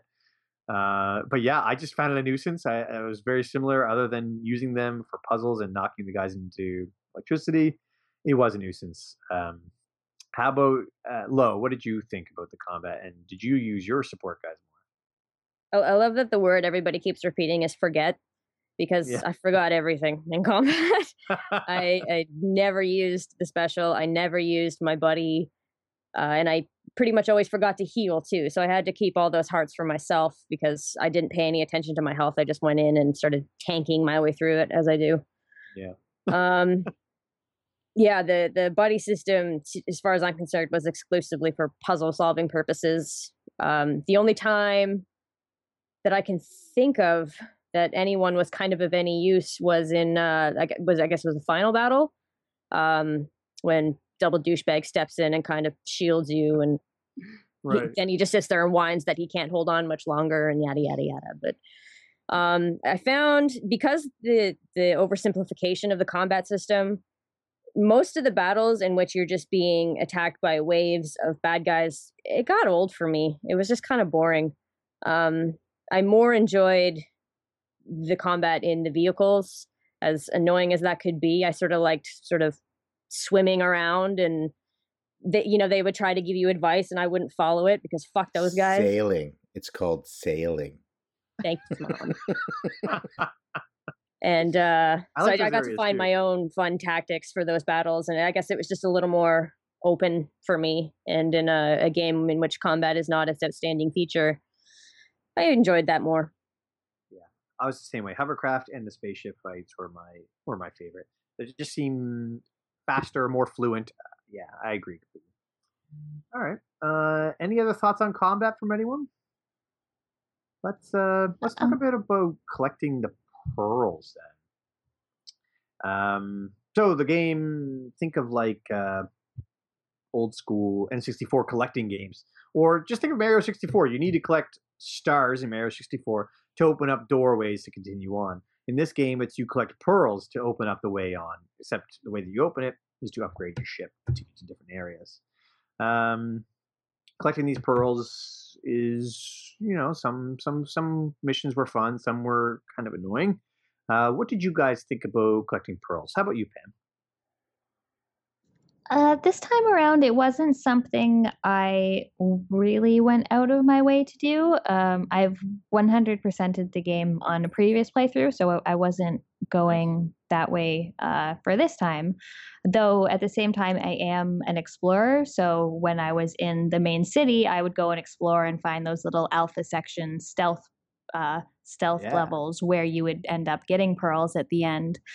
But I liked how the pearls were sort of a kind of like a gating mechanism, but not an overly harsh one for progressing in the game by getting the new gear and things at Mamago Garage. I do like collection things. I find this game was really good about the collections. Like a lot of Ubisoft games sort of now go way overboard on all the side quests and collections and things to do, whereas I found this game was in a good spot for that, where there was some extra things to collect, but not anything overwhelming. That's a great point. You sort of feel like you're getting there. Like you can see that counter. It has a counter right from the start. I think it's 88 or something like that, but it shows you right from the start. And at first, I got that first pearl, and I was like, wow, I had to work really hard to get this pearl. I don't know how I'm going to get 88 of them. But you sort of see that progression as you go. It starts building up a lot faster than you might think, and it isn't overwhelming. And it does sort of make you want to go out and just sort of get those last few. And you brought up a great point about those Alpha Section headquarters in the city. Which I thought were some of the funnest parts of this game. Were doing those. They were challenging. A couple of them end with those chase sequences where you're running away from the main Alpha Sections guy. Oh yeah, I love that part. I loved the stealth part, and I loved running from that guy part. Yeah. What about the races? Did you do the races this time around? Yeah, I did all the races. I didn't do all the looters caves, but I did all the races, and I found those were fun. Although P1 mentioned about shooting the other racers, and I didn't even think to do that because I'm not hostile. But oh man, that they said 3, 2, 1, go, and I was laying on those lasers. So what happens? They spin out, they smoke, and you take them out. You can take them out, huh? Okay. Oh yeah. Sorry, Pam. Sorry. Go ahead. I mostly just used my boosters a lot for that, but I did like the races, except for the beginning where that guy with the really obnoxious voice is counting down the race. I didn't like him very much. Yeah, he was a tool. Yeah, I didn't mind the races either. The Looters Cave, I liked the first one. I didn't like the second one. How many is there total Looters Cave? There's 4, I think. Oh my gosh, I only knew of the 2. I liked the first one. I got frustrated with the second one. I never went back and did any of the others. But yeah, all these little side ones are pretty fun, I think, considering they didn't need to put them in. It feels sort of like Diddy Kong racing controls with the hovercraft sort of thing. Yeah, I didn't mind those at all. But yeah, how about you, Lo? What did you collect all the pearls, or which ones did you like collecting? It's kind of irking me because I too have that explorer's nature, and because it gives you the template right at the beginning of the game, and there's 88 pearls, and I'm like, I have to get them all. But between this sort of middle road enjoyment of the game, and then the fact that I really wanted to get it finished, I didn't want to wait, until December to finish the game. I ended up kind of putting it aside and just decided that was not going to be a thing that I was going to strive for. But it sort of happens by accident. They really don't hold out on you in terms of pearls. You get pearls for fucking everything. It's true. You you used 10 pictures of film. Here's a pearl. You just get them for everything. So I ended up collecting a fair few of them without even trying. Yeah, that's the beauty of it. You think you're never going to get 88, but all of a sudden you have 80. There you go. And then you can choose to get those last few if you want or not. But yeah, when you were saving for the last upgrade for the spaceship, was there anywhere in particular you went? I went to the top of Black Isle. I don't know if everybody went there or not. That's where I went. Okay, cool. Yeah, there was like 10 up there or something. Yeah. Okay. How about you, Eric? What did you think about collecting the pearls? Well, I enjoyed it, and this was my first playthrough, and I decided that I was going to try to get them all. Oh, nice. And one of the and I did. I ended up getting them all, and one of the reasons I did is because this game is right up my alley in terms of the way they structured it. They told you how many you had, or how many you needed, and how many you had, and how many you had remaining, and then they give you this pearl detector, which you don't have to buy. It's an option, but you can buy it, and I did, which tells you where these things are located roughly, right? If it's on the map that you're on, it'll tell you that they're there. And so this is perfect for me because I hate having to, search everywhere in the entire world to know where the ones I'm missing are, right? So this one tells you where they are, and even if you haven't stumbled across them, it'll tell you, hey, there's one in this room that you haven't been to yet. So that really appealed to me, and so I did, and the same thing for the animals. Although I messed up on the animals, and I think I missed a few, but I did get all the pearls, and I found it. I found all the side quests. The looters' caves were fun. The races were fun, and then all those alpha sections, as you mentioned. So. Awesome. Yeah, and at the end, it definitely accelerated as you completed missions or went to that thing. You'd get like 10 or so at a time. So Yeah, it wasn't like you were really collecting 88 because in several cases you got multiples at once. So it's true. it was far smaller number. Eric Yeah, couldn't update his spreadsheet fast enough. Right on. Eric, is there a reward for collecting all the pearls? Something at the end. As far as I know, the only reward I got was, well, there were two: the sense of accomplishment and the achievement. Are your kids in the room? Yeah, right. Yeah. Listen closely, children. Sense of accomplishment. No, there's an achievement on the Xbox 360 on the HD remake. Oh, so that's it. Oh, you know what? Am I thinking of the right thing? I think you might get a disc, which opens up a mini game. I think that's probably it because I wanted to get all the achievements because you didn't need the max pearls and the max animals for the achievement, but there was one achievement for collecting 10 M discs, and I think I only got 8, probably because I did not get all the pearls and all the animals. Oh, okay. Oh, there is no achievement. Okay, I guess I'm mistaken, but yeah, there is one for the discs. That's right. Yeah. So what was the minigame that unlocked? I played it for about 5 seconds, and it has something to do with racing a pearl. I don't even know how it works. I think I was controlling a pearl, and there was another pearl, and we were racing through an obstacle course. Okay, all right. But I kept crashing, and I'm like, "Is this destroying my pearls that I just collected? Am I losing pearls by doing this?" So I stopped playing, determined it wasn't destroying them, and then I never went back. Okay, fair enough. I was wondering what I was missing out on. I'm happy you guys clarified that. That's good. Okay, cool. P1, collecting the pearls. I echo exactly what Eric just said. I love that you got the detector that told you where the animals are. I love that you got the detector that told you where the pearls are. I love that none of them were super difficult to get. It was part of the game I really actually enjoyed was you could just sort of bob around and go get your photos. Because like Eric said, there's nothing worse than you're sitting there staring at the screen going, fuck me, I've got 2 pictures left to take. Where the fuck I gotta fucking go around and take a picture of every one of these goddamn animals again. So they did that really well. They did the side quests really well. You don't have to do them, but it's nice when you're staring at the screen and you're like, I fucking am going to kill somebody if I have to try and fight or use this camera one more time. I'm just going to go bomb around and collect some stuff. And I really enjoyed the collection portion. Eric nailed it. They by putting in those 2 features, they really made it fun and easy. Sure. Again, the game itself is very. It's not, nobody will. I don't suspect anybody will play this game and think, man, this is too hard. And that is a good selling point. That is because not every game has to be Castlevania 3. You know what I mean? It's nice to have that game that is you can just sit back, relax, and enjoy it, assuming you're comfortable with the camera angle the way it is. Yeah, fair enough. Fair enough. Speaking of camera angles, let's get into our favorite and least favorite levels and bosses. My favorite fight is actually the last boss battle. And it's funny that you bring up the camera because the boss inverts your movements at one point as well. So left is right, up is down, and whatever. And you have to sort of hit him in the opposite area. Anyway, my favorite boss battle, probably the last one. Least favorite level would be the slaughterhouses. Favorite would probably be the Black Isle, I would guess. But what about you guys? What levels did you like? What levels did you not like? How about you, Lo? I think I'm echoing you full stop. That last boss fight was just so awesome. Yeah, it was great. It had everything, and then by the time you get there, you're finally kind of comfortable with the way things work. Mm-hmm. And it just has everything. It's the epitome of the design in the game. The music is fucking outstanding.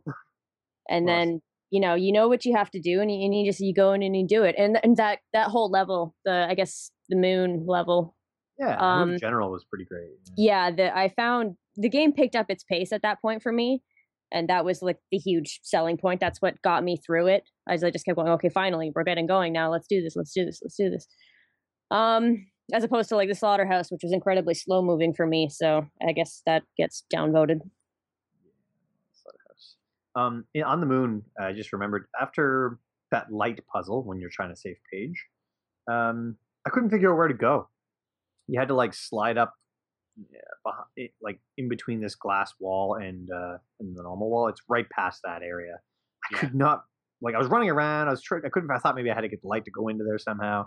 I did not realize that I could slip in there. Did anybody else have that issue? I had that exact issue. Oh, thank you, Eric.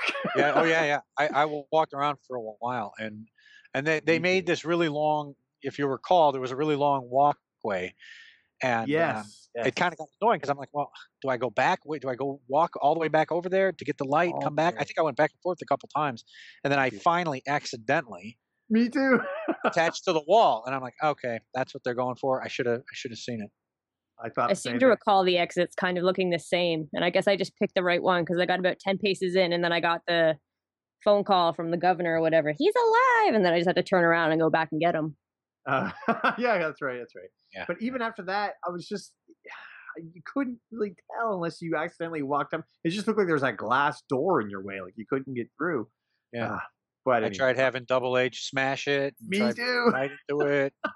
I'm punching it and doing whatever I can. I'm like, I don't know what's going on here. Yeah. I think I was actually in the process of attacking it when I accidentally slipped up against the wall. Probably, yeah. Well, I think some of the mechanics, like squeezing in between the doors and using your ranged weapon to hit buttons, like they're used infrequently enough that you sort of forget about them.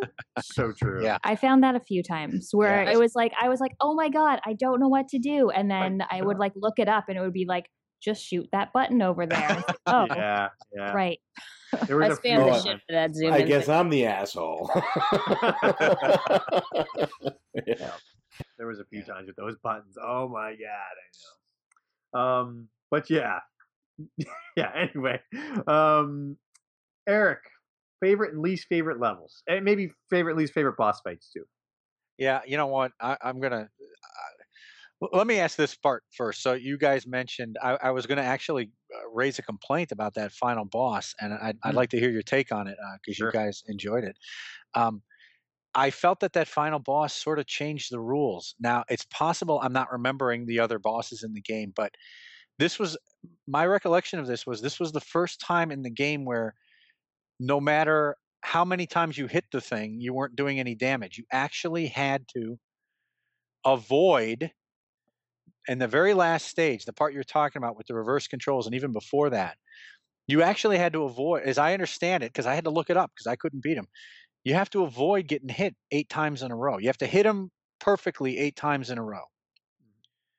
Yeah. Now, which means you because I attacked him for minutes. I'm just hitting him, and he's flashing red, But apparently, I'm not doing any damage because every time he attacks me or hits me, it resets. Oh, so I didn't even know that. That changed. Okay, well, so you're a better gamer than I am. No. Because you could hit that thing over and over again forever until he kills you and do no damage because you have to avoid getting hit 8 times. And there's a part where he will raise above you. You have to hit him, right? He faces left, right, up, down, and then he'll go above you. And the only way to hit it there, I thought, was I guess you could dodge. Melissa finally told me you could dodge, but I was trying to do that jump move, that special move. And it was too long. It was taking too long. And I had to know that the next time he's going to be above me, I have to start charging my move now so that I can finish with it in time before he attacks me. So I found that the last they changed the rules a little bit. Were you ever able to successfully get that attack off? I was a couple times. But ultimately, Melissa told me I could dodge. And so when he was above me, that thing was above me, I would dodge, and then he'd come down to the side, and I'd hit him. And after certainly it was the hardest part of the game for me. That I was lucky, and I had to look it up. Because I would have been in the same boat as you. I was lucky enough I dodged him. The first time he went up, I accidentally dodged it, and thankfully, that's all. I just did that from then on. I didn't realize that it reset. There's a boss in Majora's Mask like that, and everybody loved that fight, but I did not. And it was a very similar situation. You could keep hitting him, but he keeps resetting them if you don't do it a certain amount of times within. And so, yeah, anyway, I feel your pain. Yeah. But yeah, I was fortunate with this one. How about for your favorite boss fight then? Oh, I don't know. I guess I liked that spider thing when you were in the tractor beam. Oh, I think Pam was maybe that was the one she was talking about before, where you could.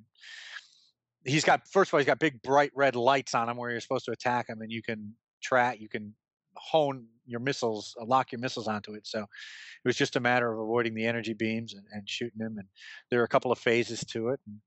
That's a good fight. But honestly, P2, that's my answer because I don't remember anything before that, which I think is a comment on the game generally. Nothing is really standing out to me other than the things I played last night. Yeah, that seems to be a common theme this episode. I remember there was like a snake one. You sort of walk over him to get to the platform, and then he comes alive. That's all I'm really remembering. But yeah, okay. How about you, Pam? I really liked all the boss fights, as opposed to all the just generic combat. Like even in the first alpha sections area, which I don't remember what it's called, there was a boss where you'd have to like shoot it in the eye, and then it would sort of cower, and then you'd go up and you'd hit it a bunch of times. But I really liked everything on the moon. So I liked the section where you're fighting the ship and the tractor beam, and then after that there was more of like a shoot 'em up stage where there's all the little planes flying around and you're shooting at them. And then I did like that last boss fight too, which sort of combined all of the skills you had learned throughout the game into one fight. Although I did also have a problem when the boss went above you, because often I would dodge and he wouldn't attack. So I would just be like, dodge, dodge, dodge, dodge, dodge. And he'd just sit there and wait for me to like slow down a second, and then he'd hit me. Yeah, that happened to me too. Yeah. But I did like that, and I found it just I had to hold my controller upside down in order to do that, because I can't do it any other way. Interesting idea. That's smart. Yeah. And then as far as least favorite, any place where I get lost. So I think it was the slaughterhouse, getting into once you get through the racetrack, but just like the original getting into the slaughterhouse, and then there's those like 3 separate zones. So where you're in your hovercraft, sort of looking for where to go. I don't enjoy being lost in video games, so that was definitely my least favorite. I had the same experience with the slaughterhouse. Once I discovered, at first I didn't realize I was going for 3 different areas. I just thought one would connect to all 3. Once I realized on the map you can see where to go in for all 3, it was okay. But my God, was I ever confused until I figured out that I did not like the slaughterhouses. And like I mentioned earlier, the PS2 version has this haze. It's like a greenish brown haze over it, which made it even less appealing. I seen P1 in that area, and it was so much clearer on that GameCube. But yeah, my least favorite level by far. But yeah, all right, P1, how about you? What did you think about the boss fights? What was your favorite level thus far? How far did you get? We should say first too. I just finished section 1 of the slaughterhouse. So double douchebag said he said the last thing he said to me was now we have to find ways into the other 2 central rooms. So the only 2 boss fights I remember are the blue snake that you get Paige. He comes up out of the holes in the ground. You have to hit Y, so Paige stomps him, and then he's stunned, and then you hit him. And then the big mechanical spider when you first get Double H, and you both have to hit a leg at the same time. Not a spider, I should say. He's only got 2 legs. The big mechanical walking thing, you got to hit each leg at the same time, and then shoot a disc into the back. But it's all, I assume they're all going to be like that. I hit Y, I hit the other side, and then I shoot it. I don't like any of the combat. Fuck the combat. I like the stealth parts. That's the part I like. I like sneaking past the guards. I like crouching and hiding in shadows. I like the stealth parts of this game. And if I do continue to play it, it'll be mostly I'm gonna see if how much I can stealth. I'm gonna Adam Jensen it and see if I can do the whole game as a stealth mission. I like the sound of it. We need a Deus Ex game in a month, man. No, I can't. I tried to play. All right. Okay, cool. Anything else gameplay wise that you guys wanted to mention? Something we haven't covered yet. How did people feel about the little mini games, like the pool and the shell game? Oh yeah, the shell game. I didn't mind the shell game. It's reminded me of like a Mario Party kind of mini game. And I crushed it at that air hockey. Really? I like terrible. Oh man, I practiced twice, and I was like, well, I just beat him twice. I'll just go ahead and win this. I lost twice in practice. Yeah, it was two practice wins, 1 win for 1,000. Well, I don't know what they were. The money, currency, 1,000 currencies. No, it wasn't pearls. It's the little chip credits or credits. units or you pay. Yeah, sorry, you pay. And it gives you a pearl. Credits. Yeah, but I like that Eric mentioned he was the shark, so he was like a pool shark. You know what I mean? Oh my gosh, I didn't even think about it. Really? Nope. Carry on. The problem I had with that, what did you call it? The pool game? The puck? Air hockey or whatever. Air hockey game. And I couldn't believe this at first. I played it a couple times and thought I must be missing a control here. Was that, and gosh, I hope I'm right about this, because if you can't control it, I'm going to be upset. You could not control which puck you shot next. It went to whichever one was closest from the one you shot last. Okay. I found that really annoying that I couldn't, it just picked the one and it was like, well, this is not in the right position at all.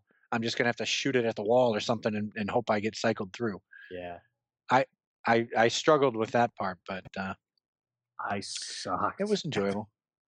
Man, I crushed it. I killed it. I went and bought an air hockey table afterwards and built a couple of bumpers on the side. I got one set up in the basement now. Yeah, that was you know what? But I didn't have to control the camera in that part, so it was fucking. I was like, all right, on set camera angle. Let's do this. Oh God, I sucked at it. How about you, Pen? What did you think of those? I liked it. I found I was pretty good at the air hockey, and I don't know why I called it pool before. But the one thing is, like, if I missed that first shot, like if I didn't get that first puck through the alleyway, I would get creamed. But as long as I got the first shot and got off to a good start, I would usually win. And I really liked the music during that point of the game as well. Oh yeah, that bar, yeah. I'm pretty sure you can double shoot.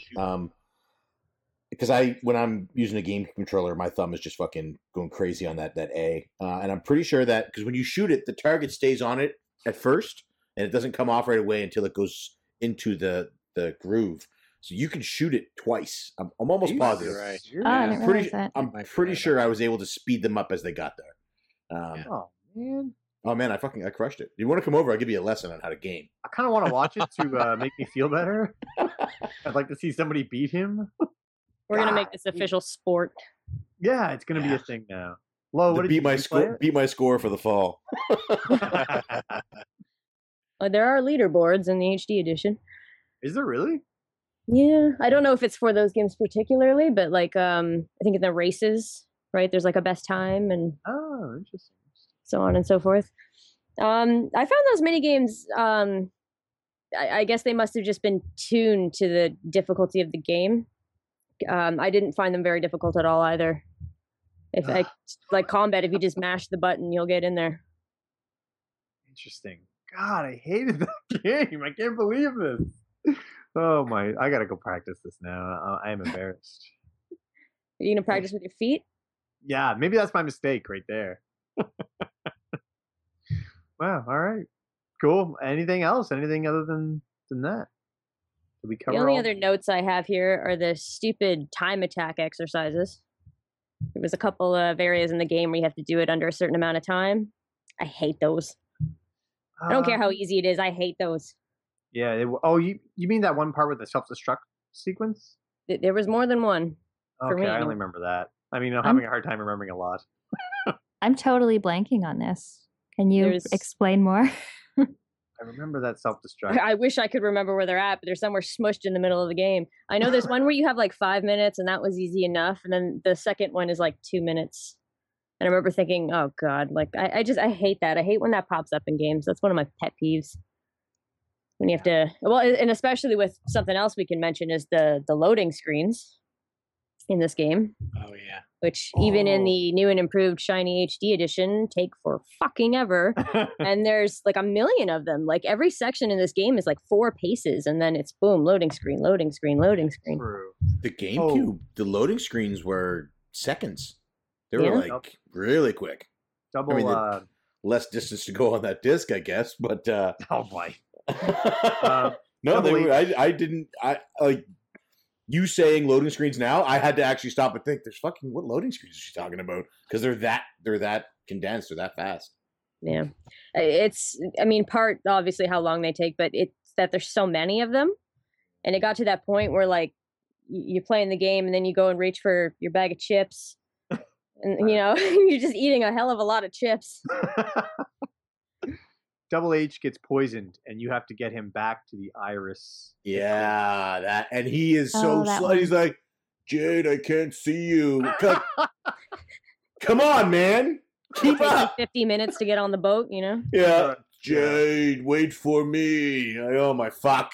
Let him. I'm gonna run back there, get the fucking antidote, and run back to you in less time. Jade, I can't keep up. Oh, I forgot about that part. Yeah, escort Yeah. quests. Escort quests suck. That was the worst. Especially when they're on a timer. Yeah, and he's so slow. Oh my god. But yeah, okay, cool. Anything else? Did we get it all? Jade, I don't feel good. Fuck! Why did you bring that up? What was with the random use of slow-mo? Yeah, true. There's just random points in the game where it would just slow down for no apparent reason. Every time you do that special attack, slow Yeah. down. Yeah. Oh. I made a note of that. All right. Well, with that said, let's get into the sound of the game.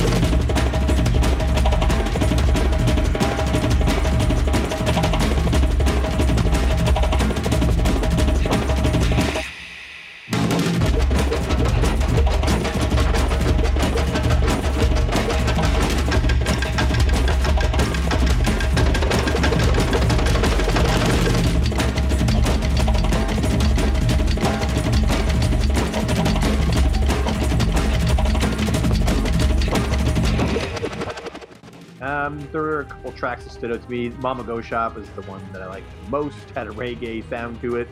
I don't know why, it just stood out.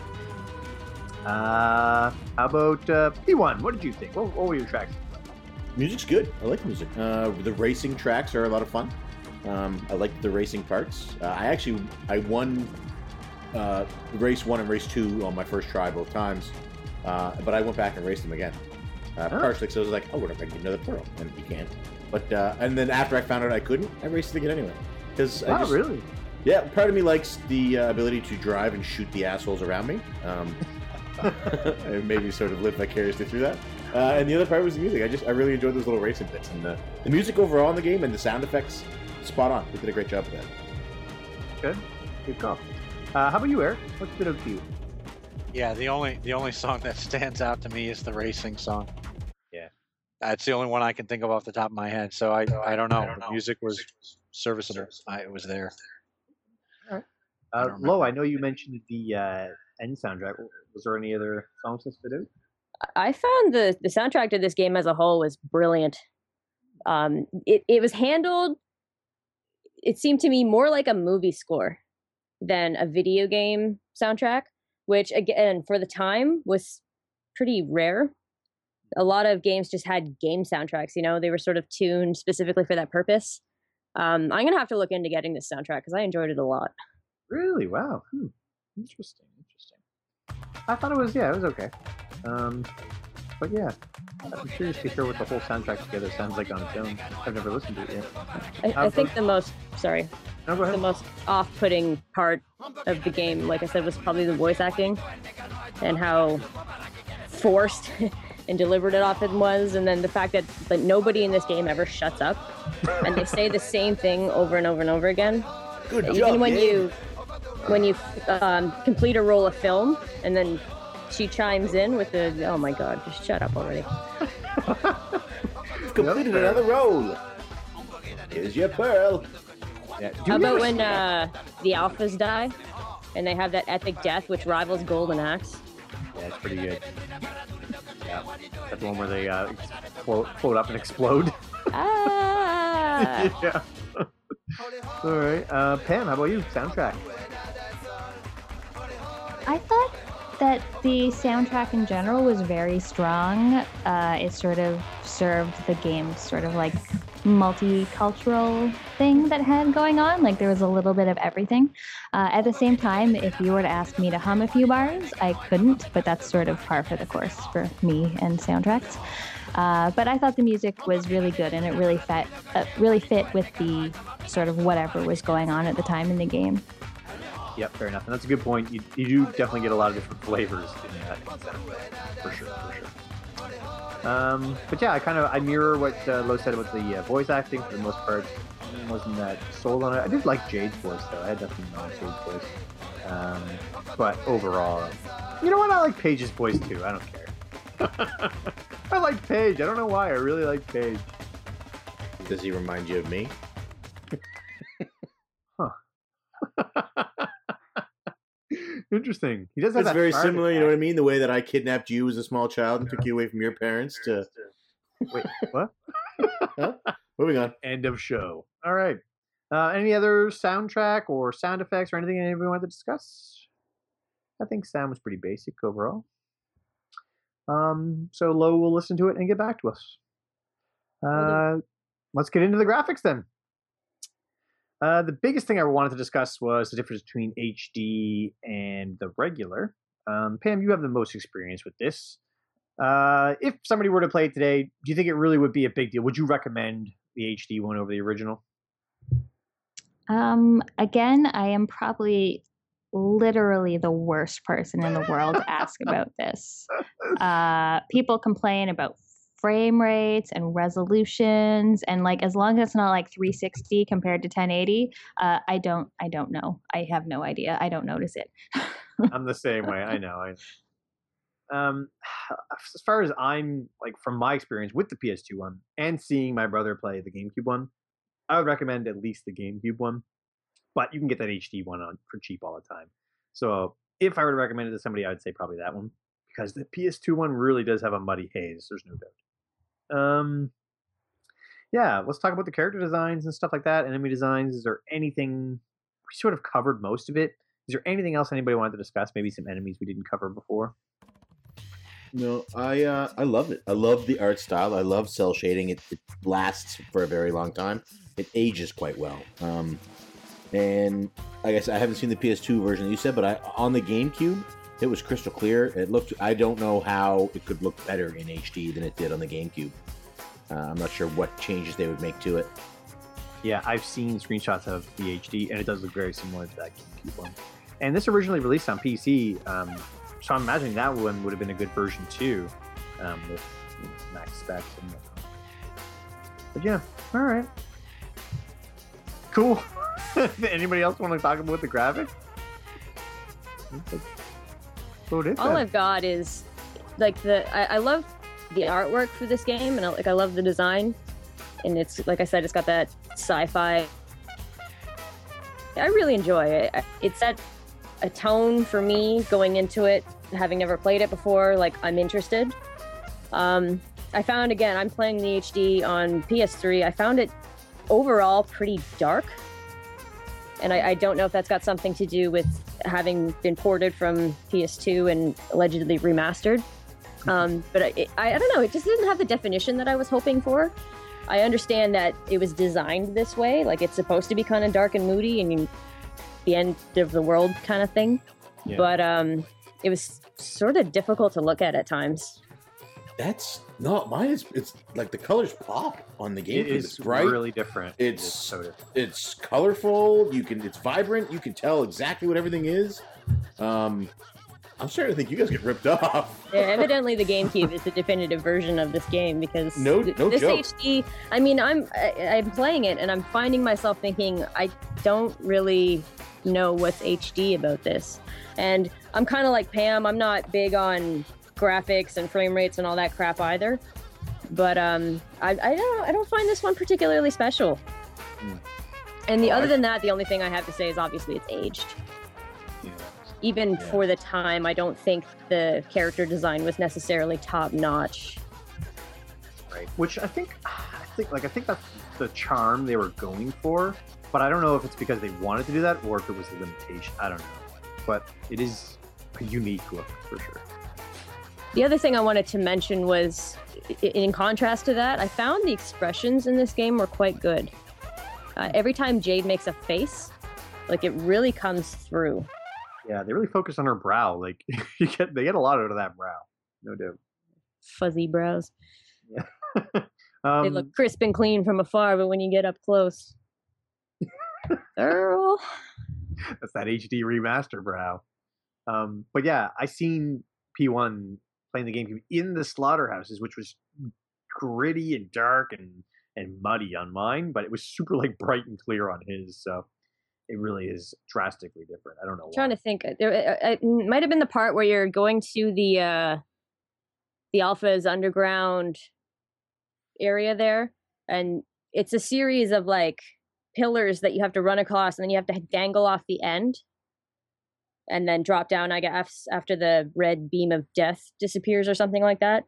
And I remember it's my first time in this section, and I'm kind of looking around going like, what am I supposed to do? You know, where do I go? Because it was so dark. Right. And because of the camera and everything else, like I just found myself looking at it for a long time going, I'm not entirely sure how to get through this without jumping into a red beam. Yeah, fair enough. I wonder if, because my GameCube is S-Video and I'm playing it on a Sony Trinitron CRT, so I wonder if that is why it looked... You're cheating. So much better.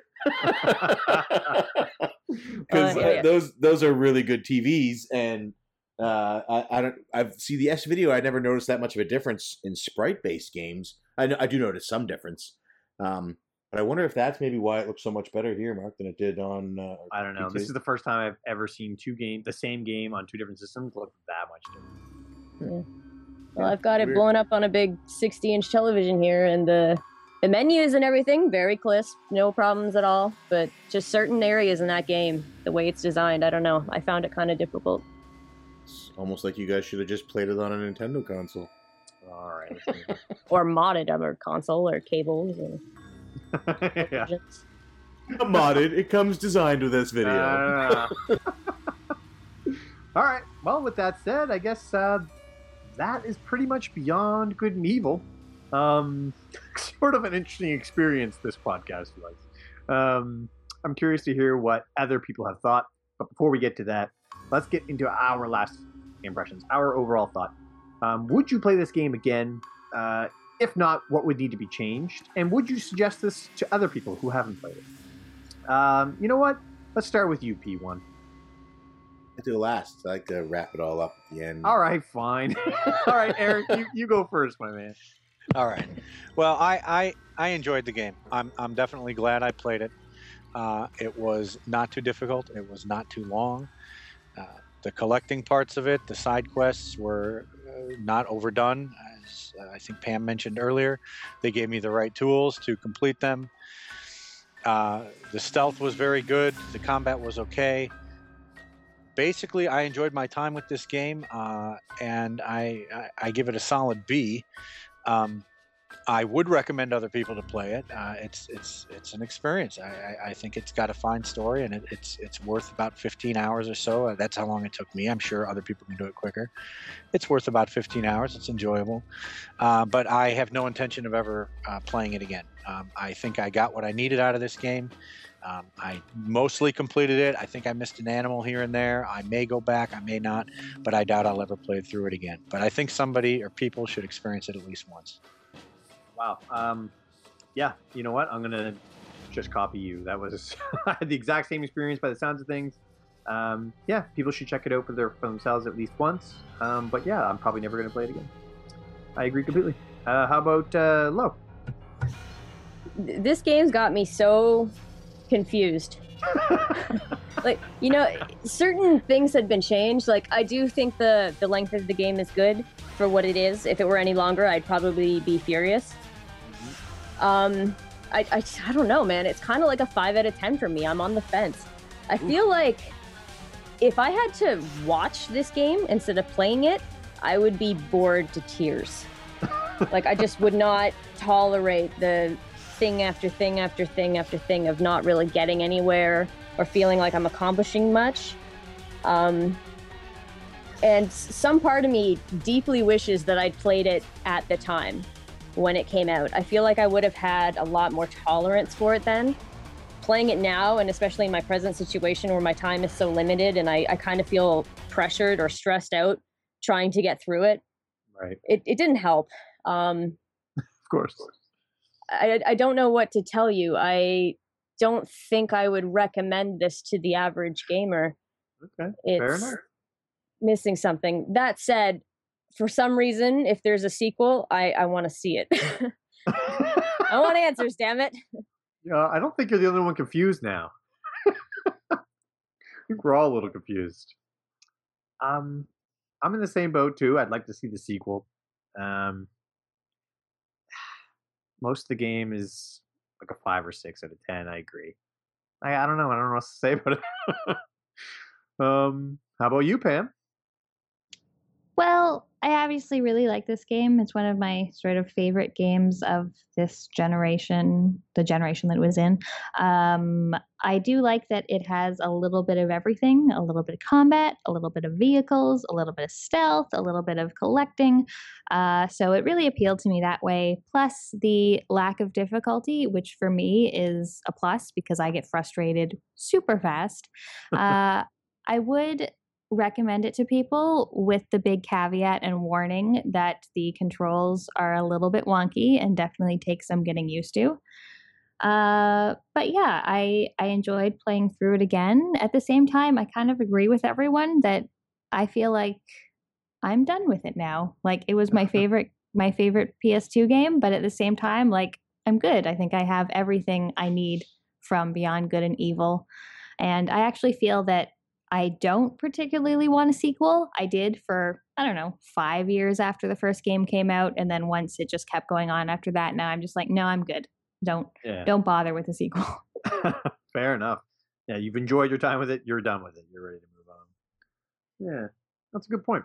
And just like Eric and me, I guess, play through it once. That's no problem. You probably will get what you need out of Beyond Good and Evil. So I can recommend it to people if you can get it at a good price, because it's really not an expensive game. I think I got this PS2 one for like $10 or $11 shipping. So it's pretty cheap. But yeah, for that, I think it was worth it. No doubt about it. If this was an expensive game, it would be a different story. But for the price, yeah, you definitely get your money's worth. All right, P1, wrap it up, buddy. You guys all said really good ones, so I don't really have anything profound to say now. It's a game that I really, really went into wanting to enjoy. I absolutely adore the art style, and I fell in love with it right away as soon as I put it on. That art style is amazing, and it looks so crystal clear and so good on the GameCube. And despite my outburst over the controls, I have definitely played games with worse controls. Operation Raccoon City, I'm looking at you. So the controls are not terrible. They're just frustrating. The camera one was specifically frustrating for me. Will I play the whole game again? No.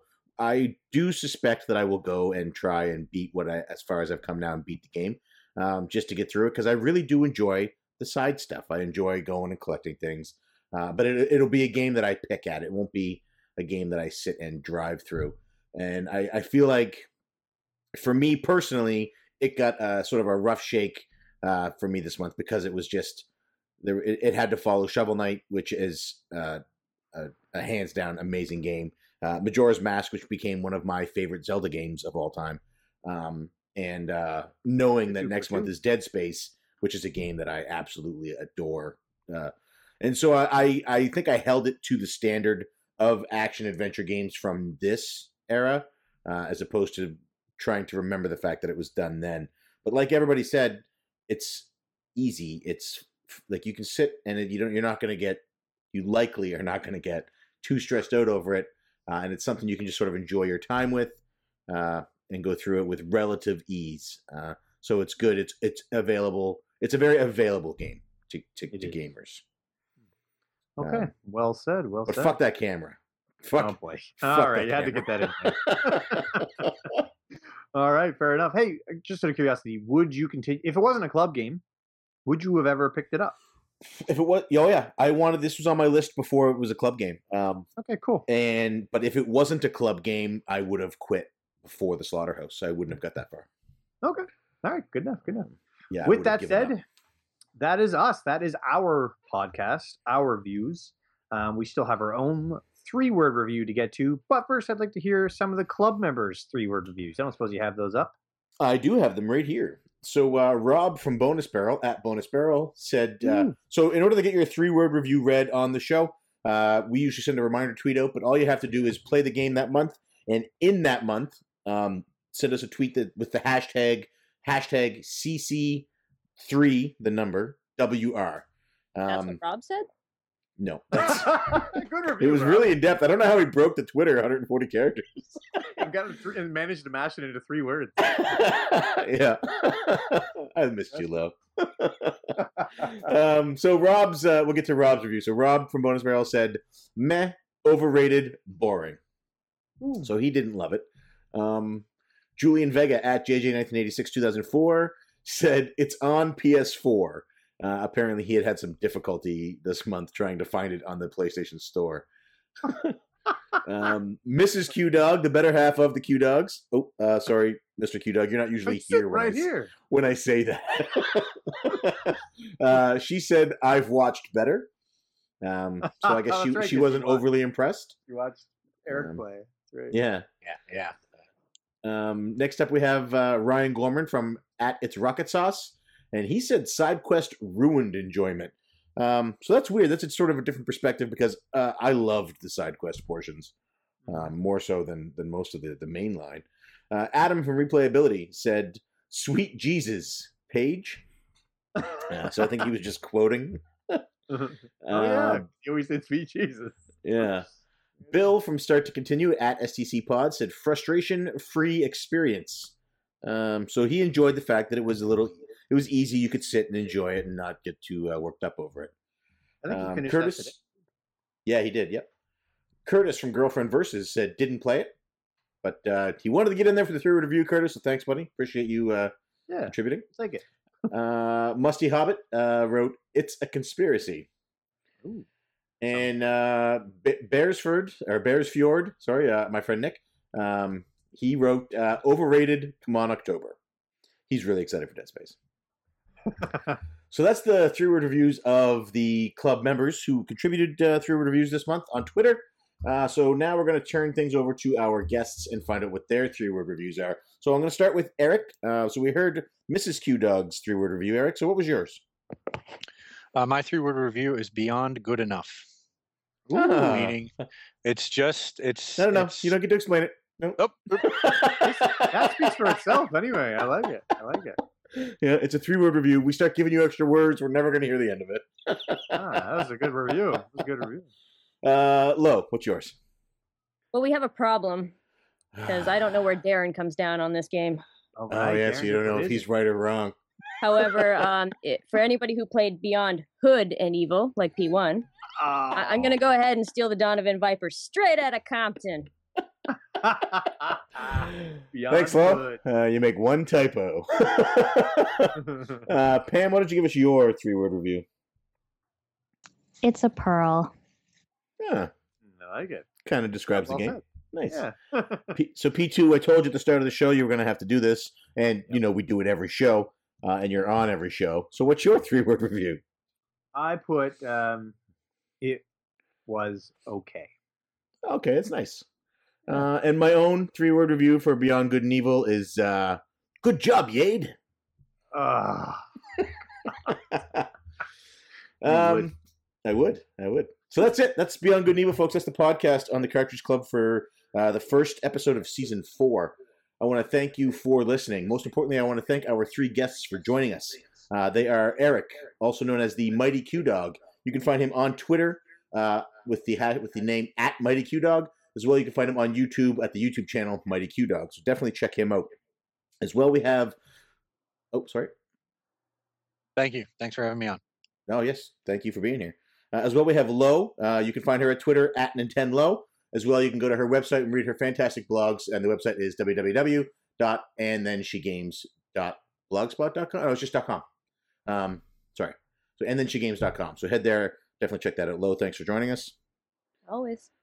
And last and certainly not least, we have Pam.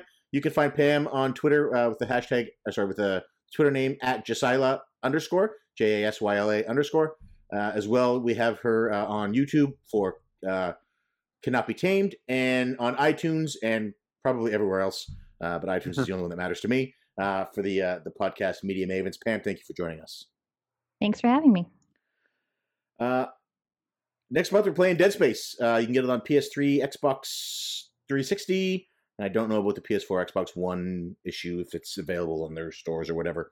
It's a survival horror game in space. It's what I wish the next Metroid would be. And I am very excited. We have 2 new guests that month. And I'm at the edge of my seat waiting to talk to them. Specifically, one of them who has probably the sexiest gaming shelf on the planet. And that is Mr. Will. So all those Saturn games. So that's it, folks. My library card. If you're listening to this show on iTunes, Stitcher, or Google Play, please head over to, I guess those are the only spots. Please head over to www.cartridgeclub.org, where you can check out other great podcasts, videos, and blogs, such as Retro Nonsense, Gaming Pilgrimage, and Raiho Magnifico's blog, Retro Death. If you are already a member of the Cartridge Club and you are on the website and you enjoy the community, you can go to www.patreon.com/Cartridge Club, where you can give as much or as little as you like, and every cent goes directly into improving the website and the experience for everyone in the community. And we are currently in development of our first stage of cell phone app, which you can find out about on this episode, or this week's CC Weekly. I am Player 1. I am Player 2. And thanks for listening.